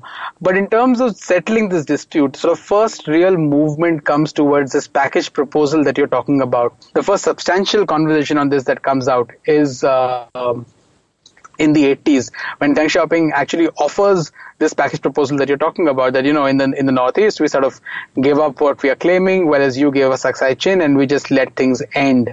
And in the middle sector, whatever little bit adjustments need to be made, we can make, but we can let this end. And this has to do a lot with Deng Xiaoping's approach of, economic diplomacy. You want to sort of end political problems and you want to start looking at economic diplomacy. Once India sort of says no to this, and there is a reason why India says no to this, because India's approach to the boundary dispute has been more process-driven. It's been more legalistic and process-driven. And that's quite interesting because our ability to gather historical archival documents and to present them as matters of our claims is extremely poor compared to what the Chinese have done. The Chinese have over the years done far greater archival management, far better archival management, and therefore often you will see Chinese diplomats and Chinese foreign ministry spokespeople and even politicians quoting from archives far more frequently, quoting documents, quoting accords far more frequently, and accords going back to far many more centuries behind, and data going back to many more centuries behind. In contrast, our ability to be able to do that is very, very limited. Because we don't necessarily, our sort of historical records divisions are very, very poorly managed. Also, we need to be declassifying some of our archives so that people can actually do better work on them. But that's another story. In terms of the boundary dispute, what starts to happen is that things essentially get ossified. In 87, 88, we had another sort of confrontation in Sundarong-Chu, which is famous now because after that confrontation, Rajiv Gandhi visits Beijing, and that's when you start this new period of the Indo-China relationship, where both sides essentially say formally that our objective is to maintain the boundary peaceful, while we both focus on other things that we can work together on, and also on internal development issues. And I think that's where this sort of dispute is even today ossified. Today also the issue from our point of view predominantly is this, that we would like this to be resolved. But resolution would mean somebody's taking tremendous amount of political capital. In the 50s, even when Nehru was talking to the parliament, for the political capital that even he commanded, it seemed extremely difficult for Nehru to give away territory which had become part of this identity of India. And that's what happens once you start to very early issue maps, is that you create this idea and identity of this imagined community. And that becomes very, very difficult to then sort of give away, right, within the broader public when you've created this identity. But if he couldn't do it back then, there wasn't really a concrete proposal on the table. There wasn't enough trust to do that back then. In the 80s, there was a proposal on the table. We didn't want to give it up because we were following very process-driven, legalistic processes saying that no, but by this statement and by this logic, this is ours and that is ours. And the Chinese were saying, look, we're not interested in the details. The details can be worked out. Let's agree to a political settlement and we'll move forward. Yet we were very suspicious of that, partly because, yes, Aksai Chin has strategic value, but there are certain losses that you need to cut at certain points of time. And at that point in time, we decided we didn't want to cut those losses. Today, we're in a position where the Chinese, to my mind, have very little incentive to settle this. They enjoy a massive power asymmetry with India. The economy is 5 times larger. They're rapidly modernizing their armed forces. They're a far larger, far stronger, far more equipped armed force than ours. And I think that poses challenges to us. And therefore, there is very little incentive for them to settle because they can continue to keep using the border, maintain it peacefully, but, raise tensions as and when needed in order to ensure that political message is sent to India that India needs to stay in line and realize that the Chinese are the bigger power. And why would you, when you enjoy such an asymmetry, want to settle by giving up some territory when you no longer need to? No, and one of the points you made is extremely fascinating because then, I start to wonder about how we can actually be imprisoned conceptually by the maps that we make. Because that once we have made maps which show, Kashmir to be a certain way and Aksai Chin to be part of India, then it becomes very difficult and we get hardened into those positions. Is it true that Aksai Chin also, like POK, is not actually under our control? It's basically under Chinese control, right? It's under Chinese control. It's not in our control. There are two chunks of the former state of Jammu and Kashmir which are no longer in our control. And in some ways, this current abrogation of Article 370, whatever else one can talk about it, at least from a Chinese point of view, whatever the reaction has been, and it's been played up in the media about being, aggressive and pro-Pakistan and all of that, which it's true, it is pro-Pakistan in some ways, but the Chinese also see a possibility there, right? You're redrawing maps, you're redrawing imaginations, you're segregating what is the Kashmir issue with Pakistan, with what is the Kashmir issue with China.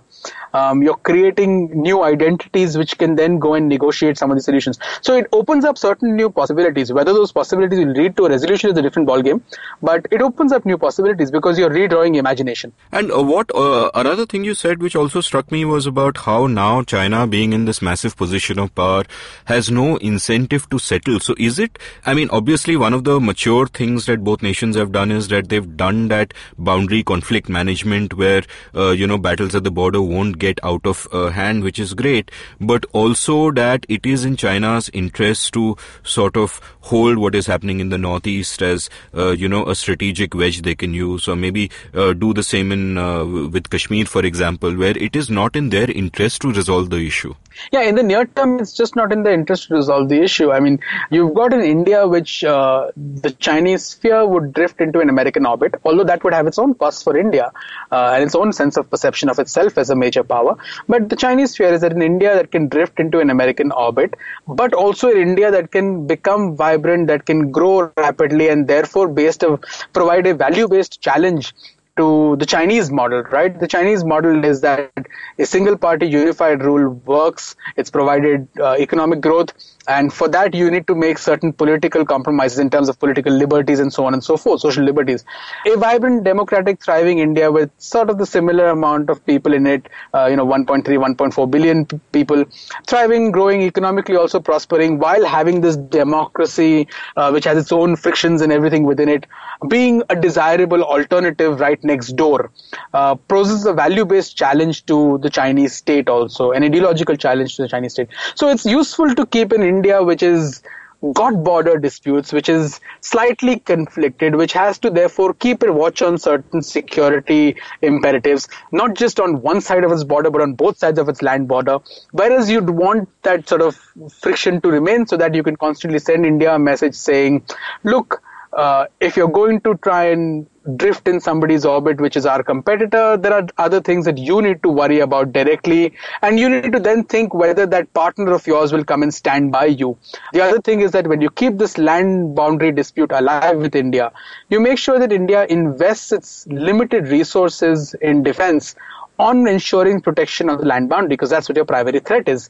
That leaves the oceans open. And again, that leaves limited investment, limited focus on the maritime domain. And that's where the Chinese today want their focus to be. Their naval development is among the biggest in the world. They're pumping money by the billions. They're building new vessels, carriers, and all of those are to operate around the world. And initially in their near regions, in their near seas and the Pacific Ocean, but increasingly in the Indian Ocean, which is where a lot of Chinese trade and energy comes from.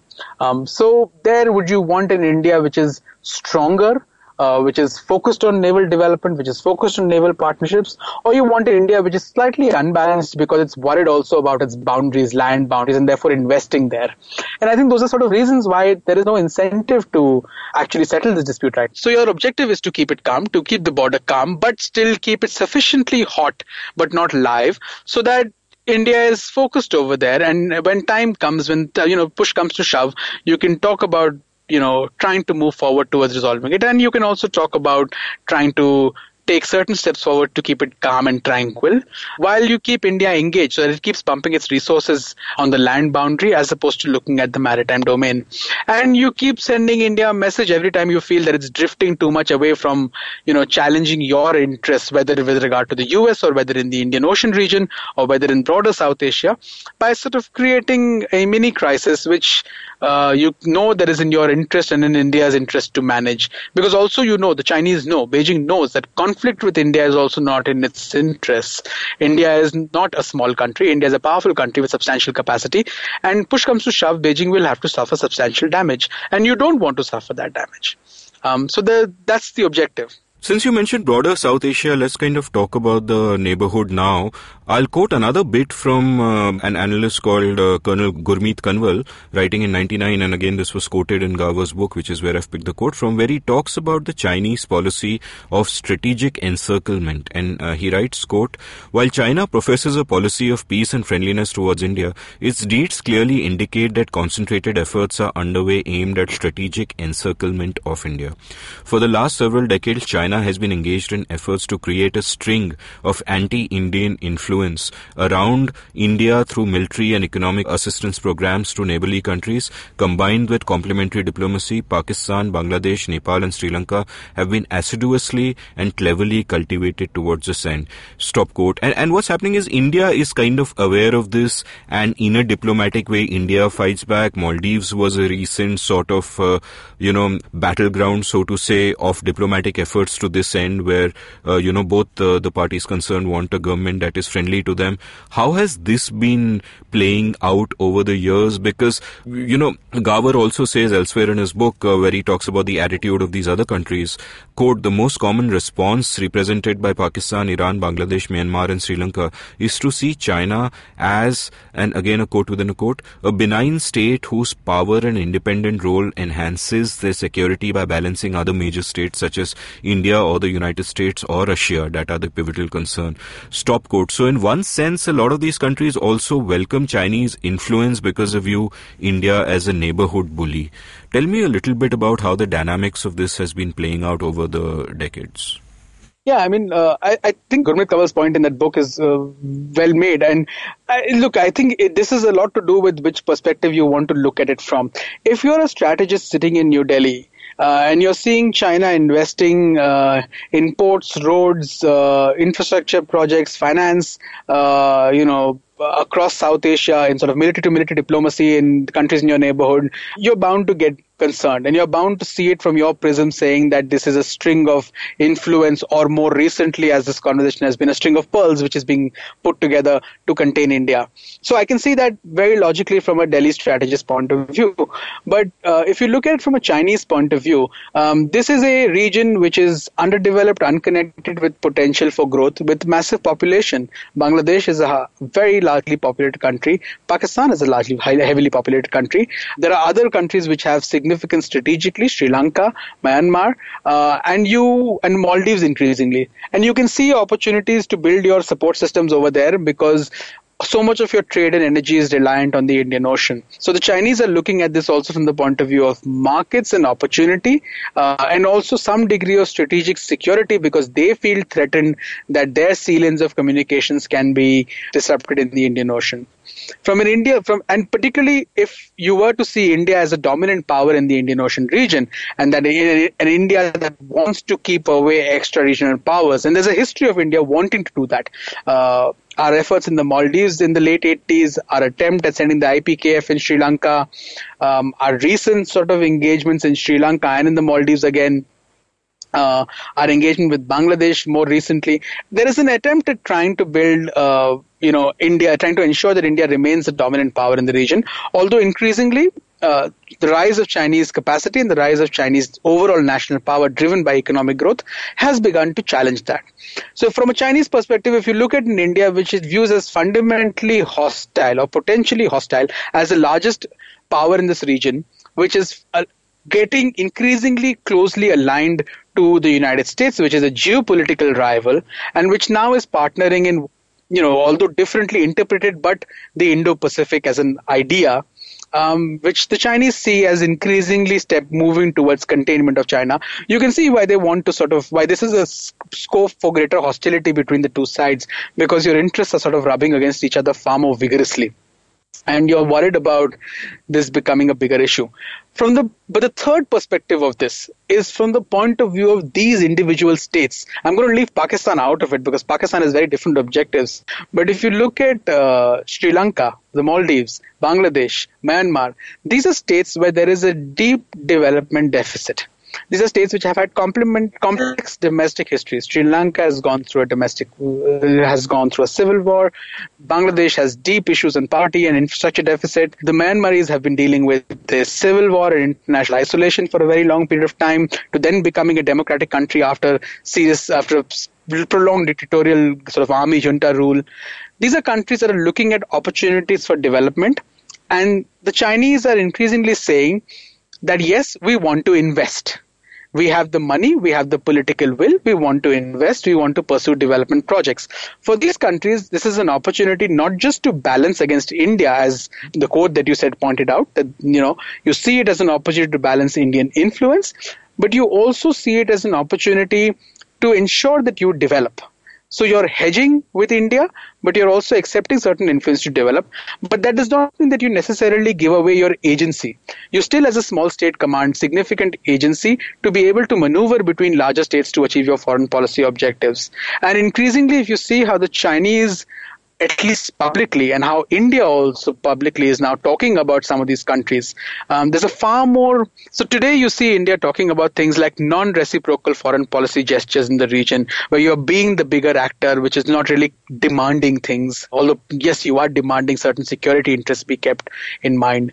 The second thing is that you're looking at promoting democracy. You're looking at talking about sovereignty of states being respected. The Chinese have played this game for a very long time, where they keep talking about the importance of sovereignty, whether you're large or small, and particularly in the context of India and India's role in the region, they keep emphasizing with some of these other countries that, we respect your sovereignty as opposed to, this bully India. But India is sort of beginning to adapt to that thing. So I think there are these three perspectives from which you need to look at Chinese investments and the rise of China in the region. India's policy under this current government with regard to Nepal a couple of years ago, when we imposed that blockade, opened the scope for China to expand its reach in the country, right? Just this week, we've had Xi Jinping visit Nepal. He's the first Chinese president to visit the country in 23 years. Nepal is an ally of India in many ways. It's got such a deep relationship with India. Its trade with India is about $6 to $7 billion. Its trade with China is about $1 billion. But that's picked up in the last few years. And yet China has been able to make increased inroads. Part of that is because Nepal is looking for newer opportunities and newer financing. But part of that is also because increasingly our influence has been seen as problematic by Nepal. And that's punctuated by the last blockade that we imposed, which created more complications. So there are ways in which these states will also act. So my sort of broad takeaway to anybody looking at this particular issue is that yes, from a Delhi strategist point of view and from an Indian interest point of view, some of these Chinese investments are a matter of concern. And yes, I can see why one would think of a string of influence being stretched together. From a Chinese point of view, there are many more imperatives than just encircling India that are going into this approach. And thirdly, from the point of view of these states which have their own individual agency, which often gets lost in the conversation about two great powers challenging each other in the region, is that these states have their own agency, and it's not really easy to push around and influence and manipulate them into action, because they might be small states in some ways, but they command large populations. Bangladesh particularly is an increasingly fast growing economy, and they have strategic significance. So while you still see contests being played out, their own agency is not insignificant. So, moving on from the elephant in the elevator, let's talk about the elephant in the room, which is, which we haven't met, the neighbor we haven't mentioned so far, which is Pakistan. China's become friendlier with Pakistan in the past. They've invested more there. They have more leverage there to influence matters. Their incentives have changed. Pakistan's incentives have changed. How is all this sort of affecting the neighborhood? And is it good for us? Is it bad for us?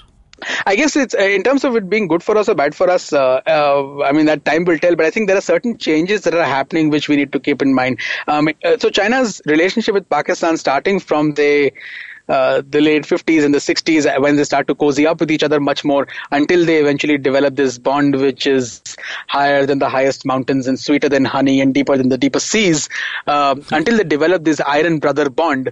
It's predominantly militarily driven. It's predominantly driven by a common sense of the threat perception with regard to India. And from a Chinese point of view, Pakistan is a useful partner in keeping India unbalanced. Increasingly, the security element sort of develops. So from 60s, 70s, 80s, you see predominantly this being a security partnership. China assists Pakistan in its missile development program, in its nuclear program.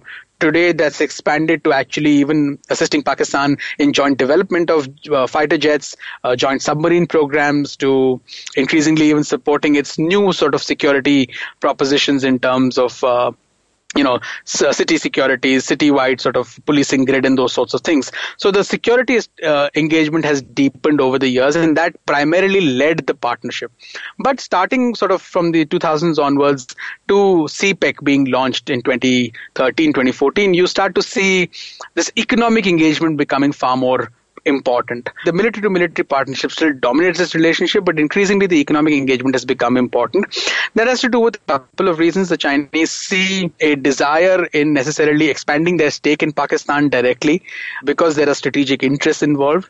Gwadar, we've often spoken about Gwadar as a potential Chinese base, or Jiwani in Pakistan as a potential Chinese base.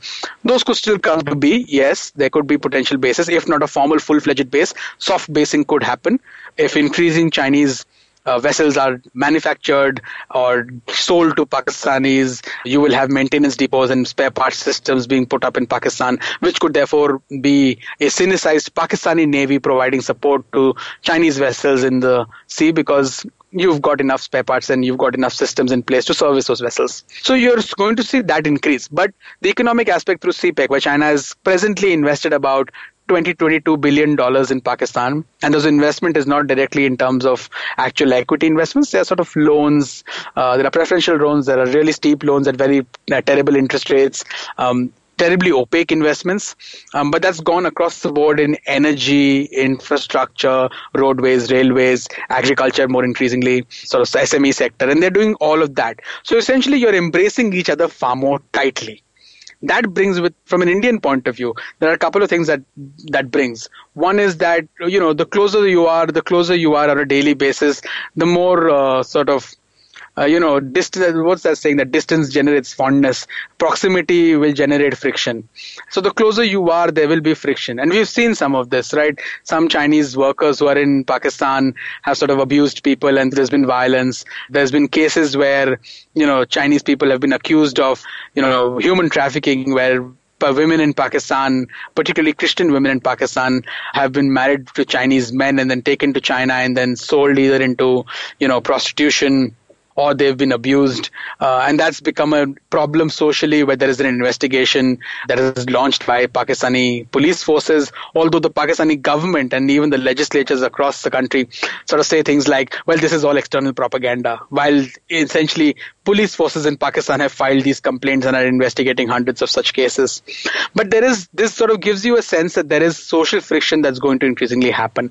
The other thing is that if you go back to a couple of years ago, not a couple of years ago, but quite a few years ago, when that Lal Masjid siege happened during Musharraf's reign in Pakistan.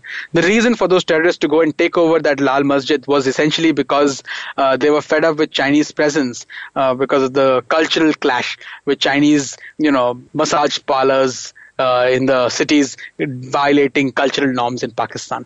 So I think that those sort of frictions are going to increase, and that proximity will breed some degree of contempt for sure.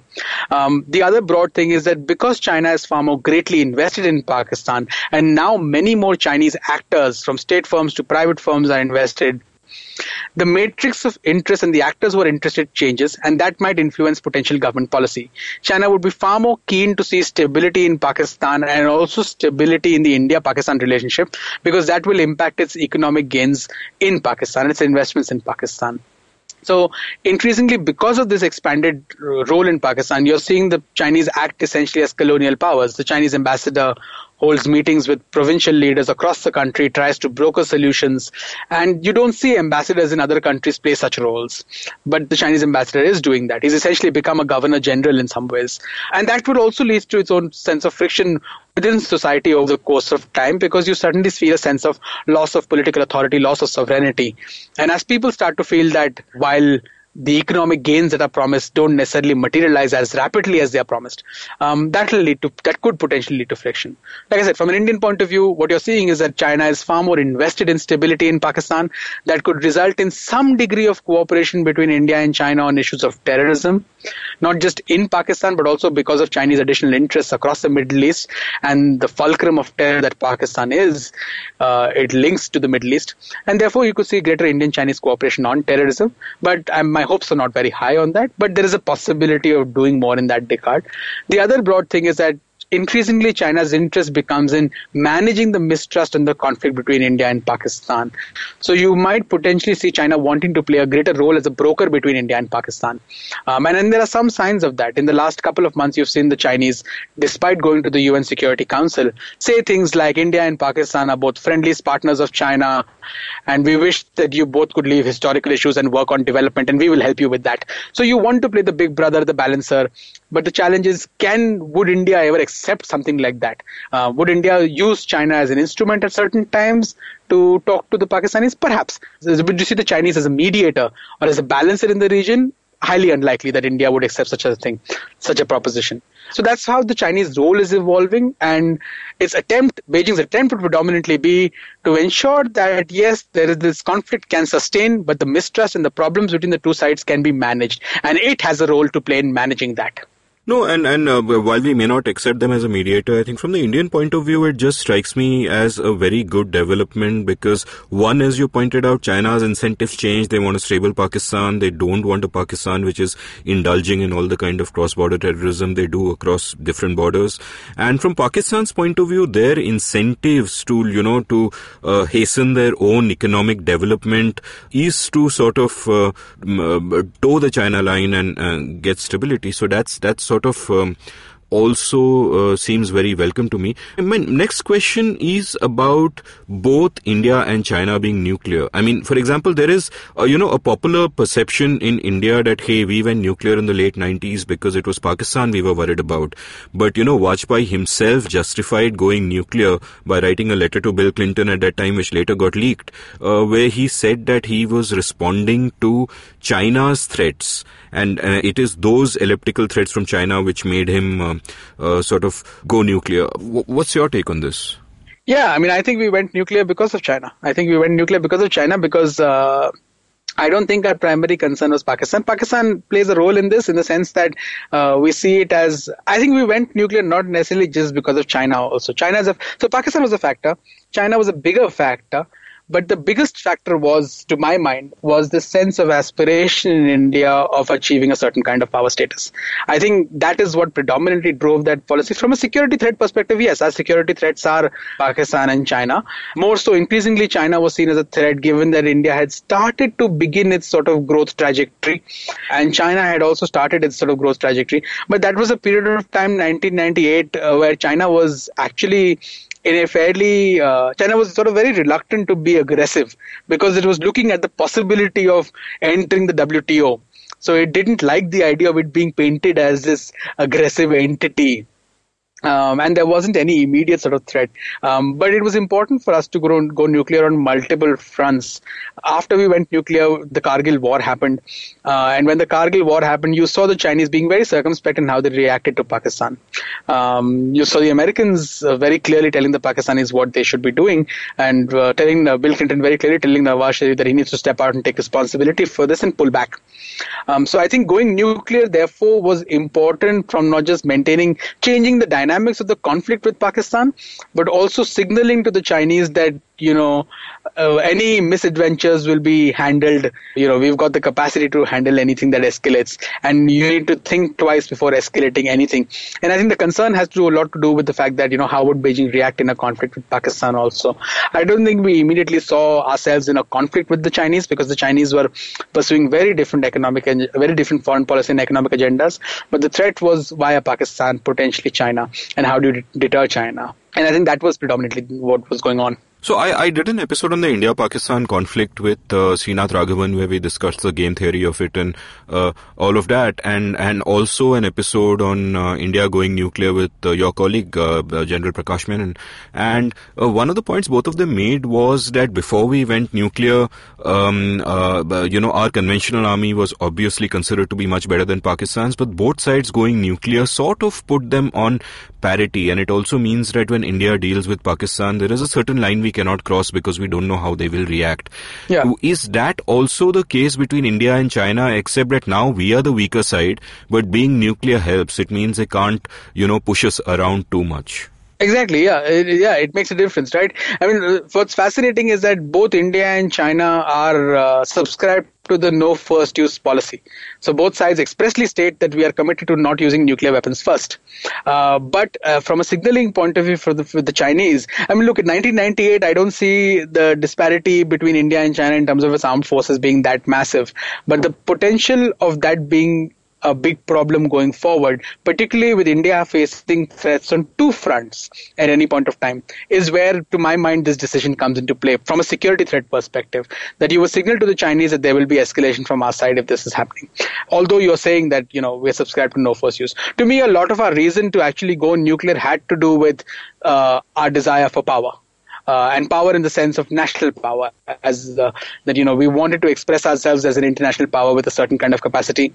It had security, it has signaling value to our immediate adversaries, but it has a lot to do with our own internal sense of power. Because if you remember the narrative and the reaction of the country upon going nuclear, it was about us arriving at the world stage.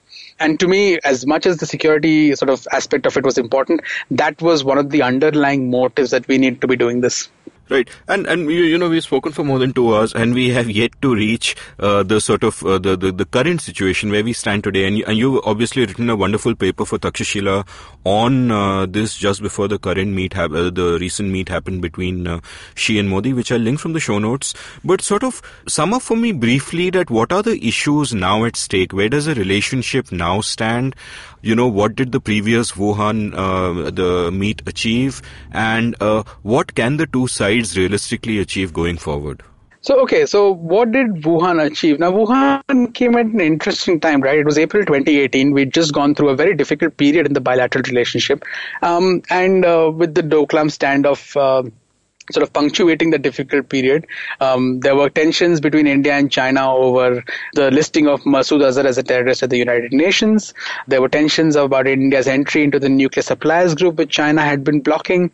So India got a sense that terrorism, which is a core interest of ours, the Chinese are not respecting that, given the overwhelming evidence that exists. On aspirational interests, which is the nuclear supplier group, the Chinese are not respecting our aspirations.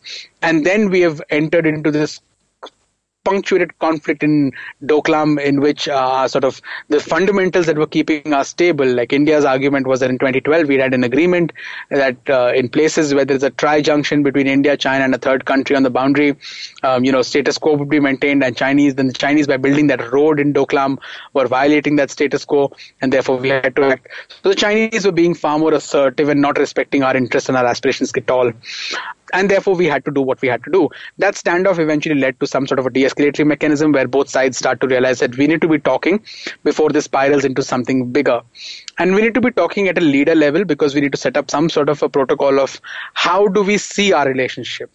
Because things have changed from the last time we had this big conversation, which was 1988 when Rajiv Gandhi visited, and we created a template for this relationship saying we'll put the difficult issues aside, we'll try and negotiate confidence building measures, and we'll try and maintain peace on the boundary while focusing on economic development. And things have changed since then. And that was a point of time where we were at relative economic parity. In fact, India was probably a little bit ahead in terms of its GDP. And, things have changed since then. Today, the scenario is completely different. Both of us have broader interests now.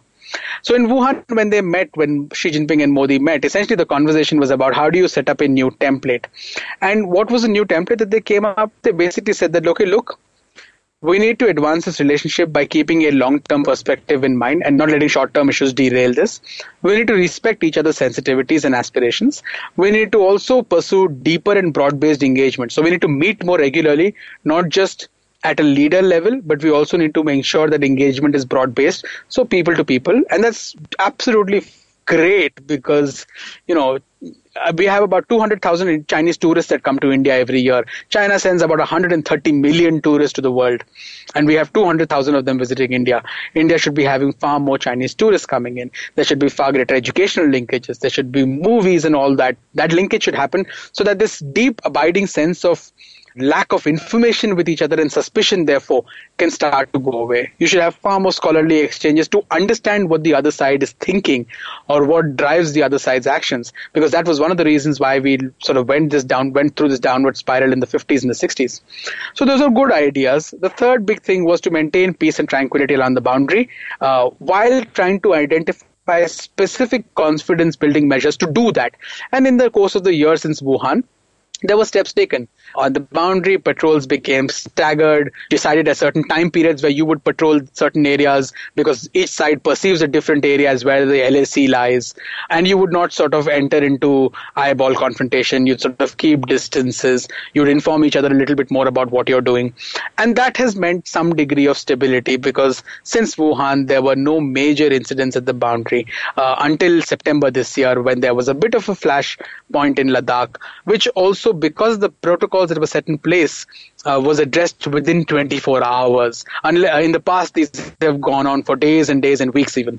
So that was what Wuhan was. And the broader dictum that sort of underlined all of this was this idea that differences must not be allowed to turn into disputes. To me, this is an extremely interesting statement because it says that we acknowledge that there are differences. There's an acknowledgement there. And there is a hope that policy will ensure that this does not escalate. And therefore that it calls for action for policy to not let this escalate. And the action is in this context, by maintaining peace at the border through different protocols, by expanding engagement across levels, and by ensuring that you build the economic relationship and talk about some of these prickly issues.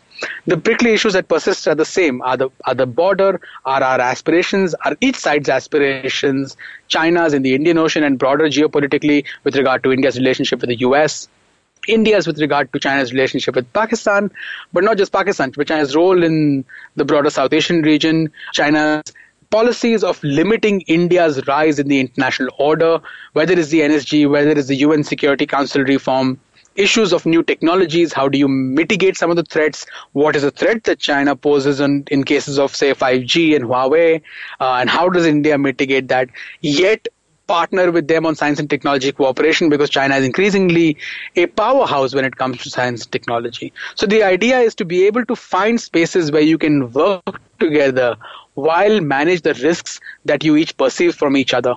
And that's broadly what this process of informal symmetry is supposed to do. That could be in trade, that could be in technology, that could be on security issues.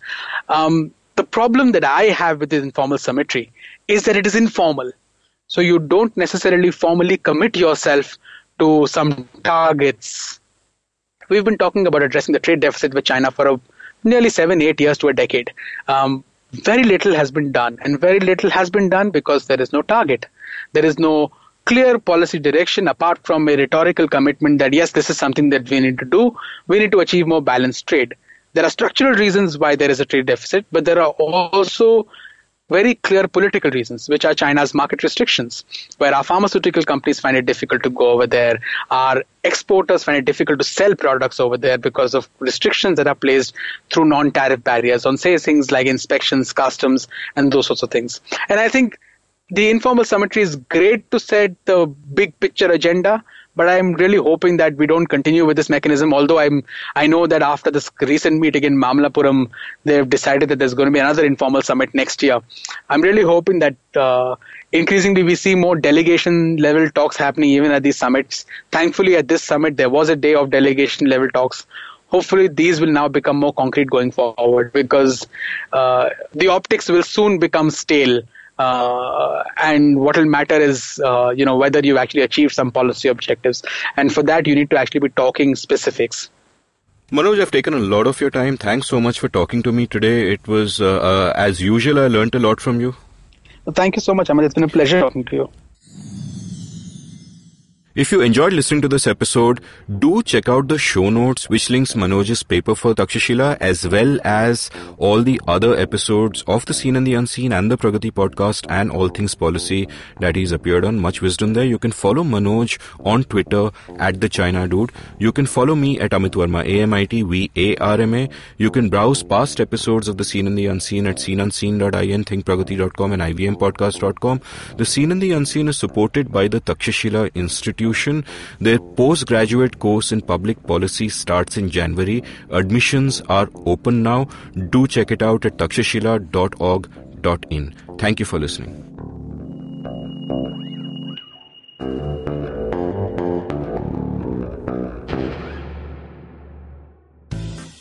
Do you wish you were smarter?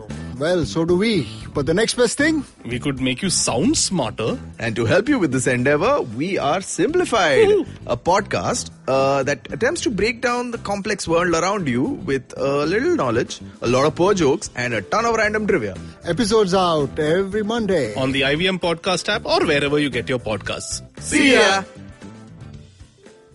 Every week comes a show where three people come together to tell you about stuff they like. A movie, a TV show, a book, and other stuff. Tune in every Monday on the IVM Podcast app to IVM Likes. Batman approves this message. Thank you, Batman.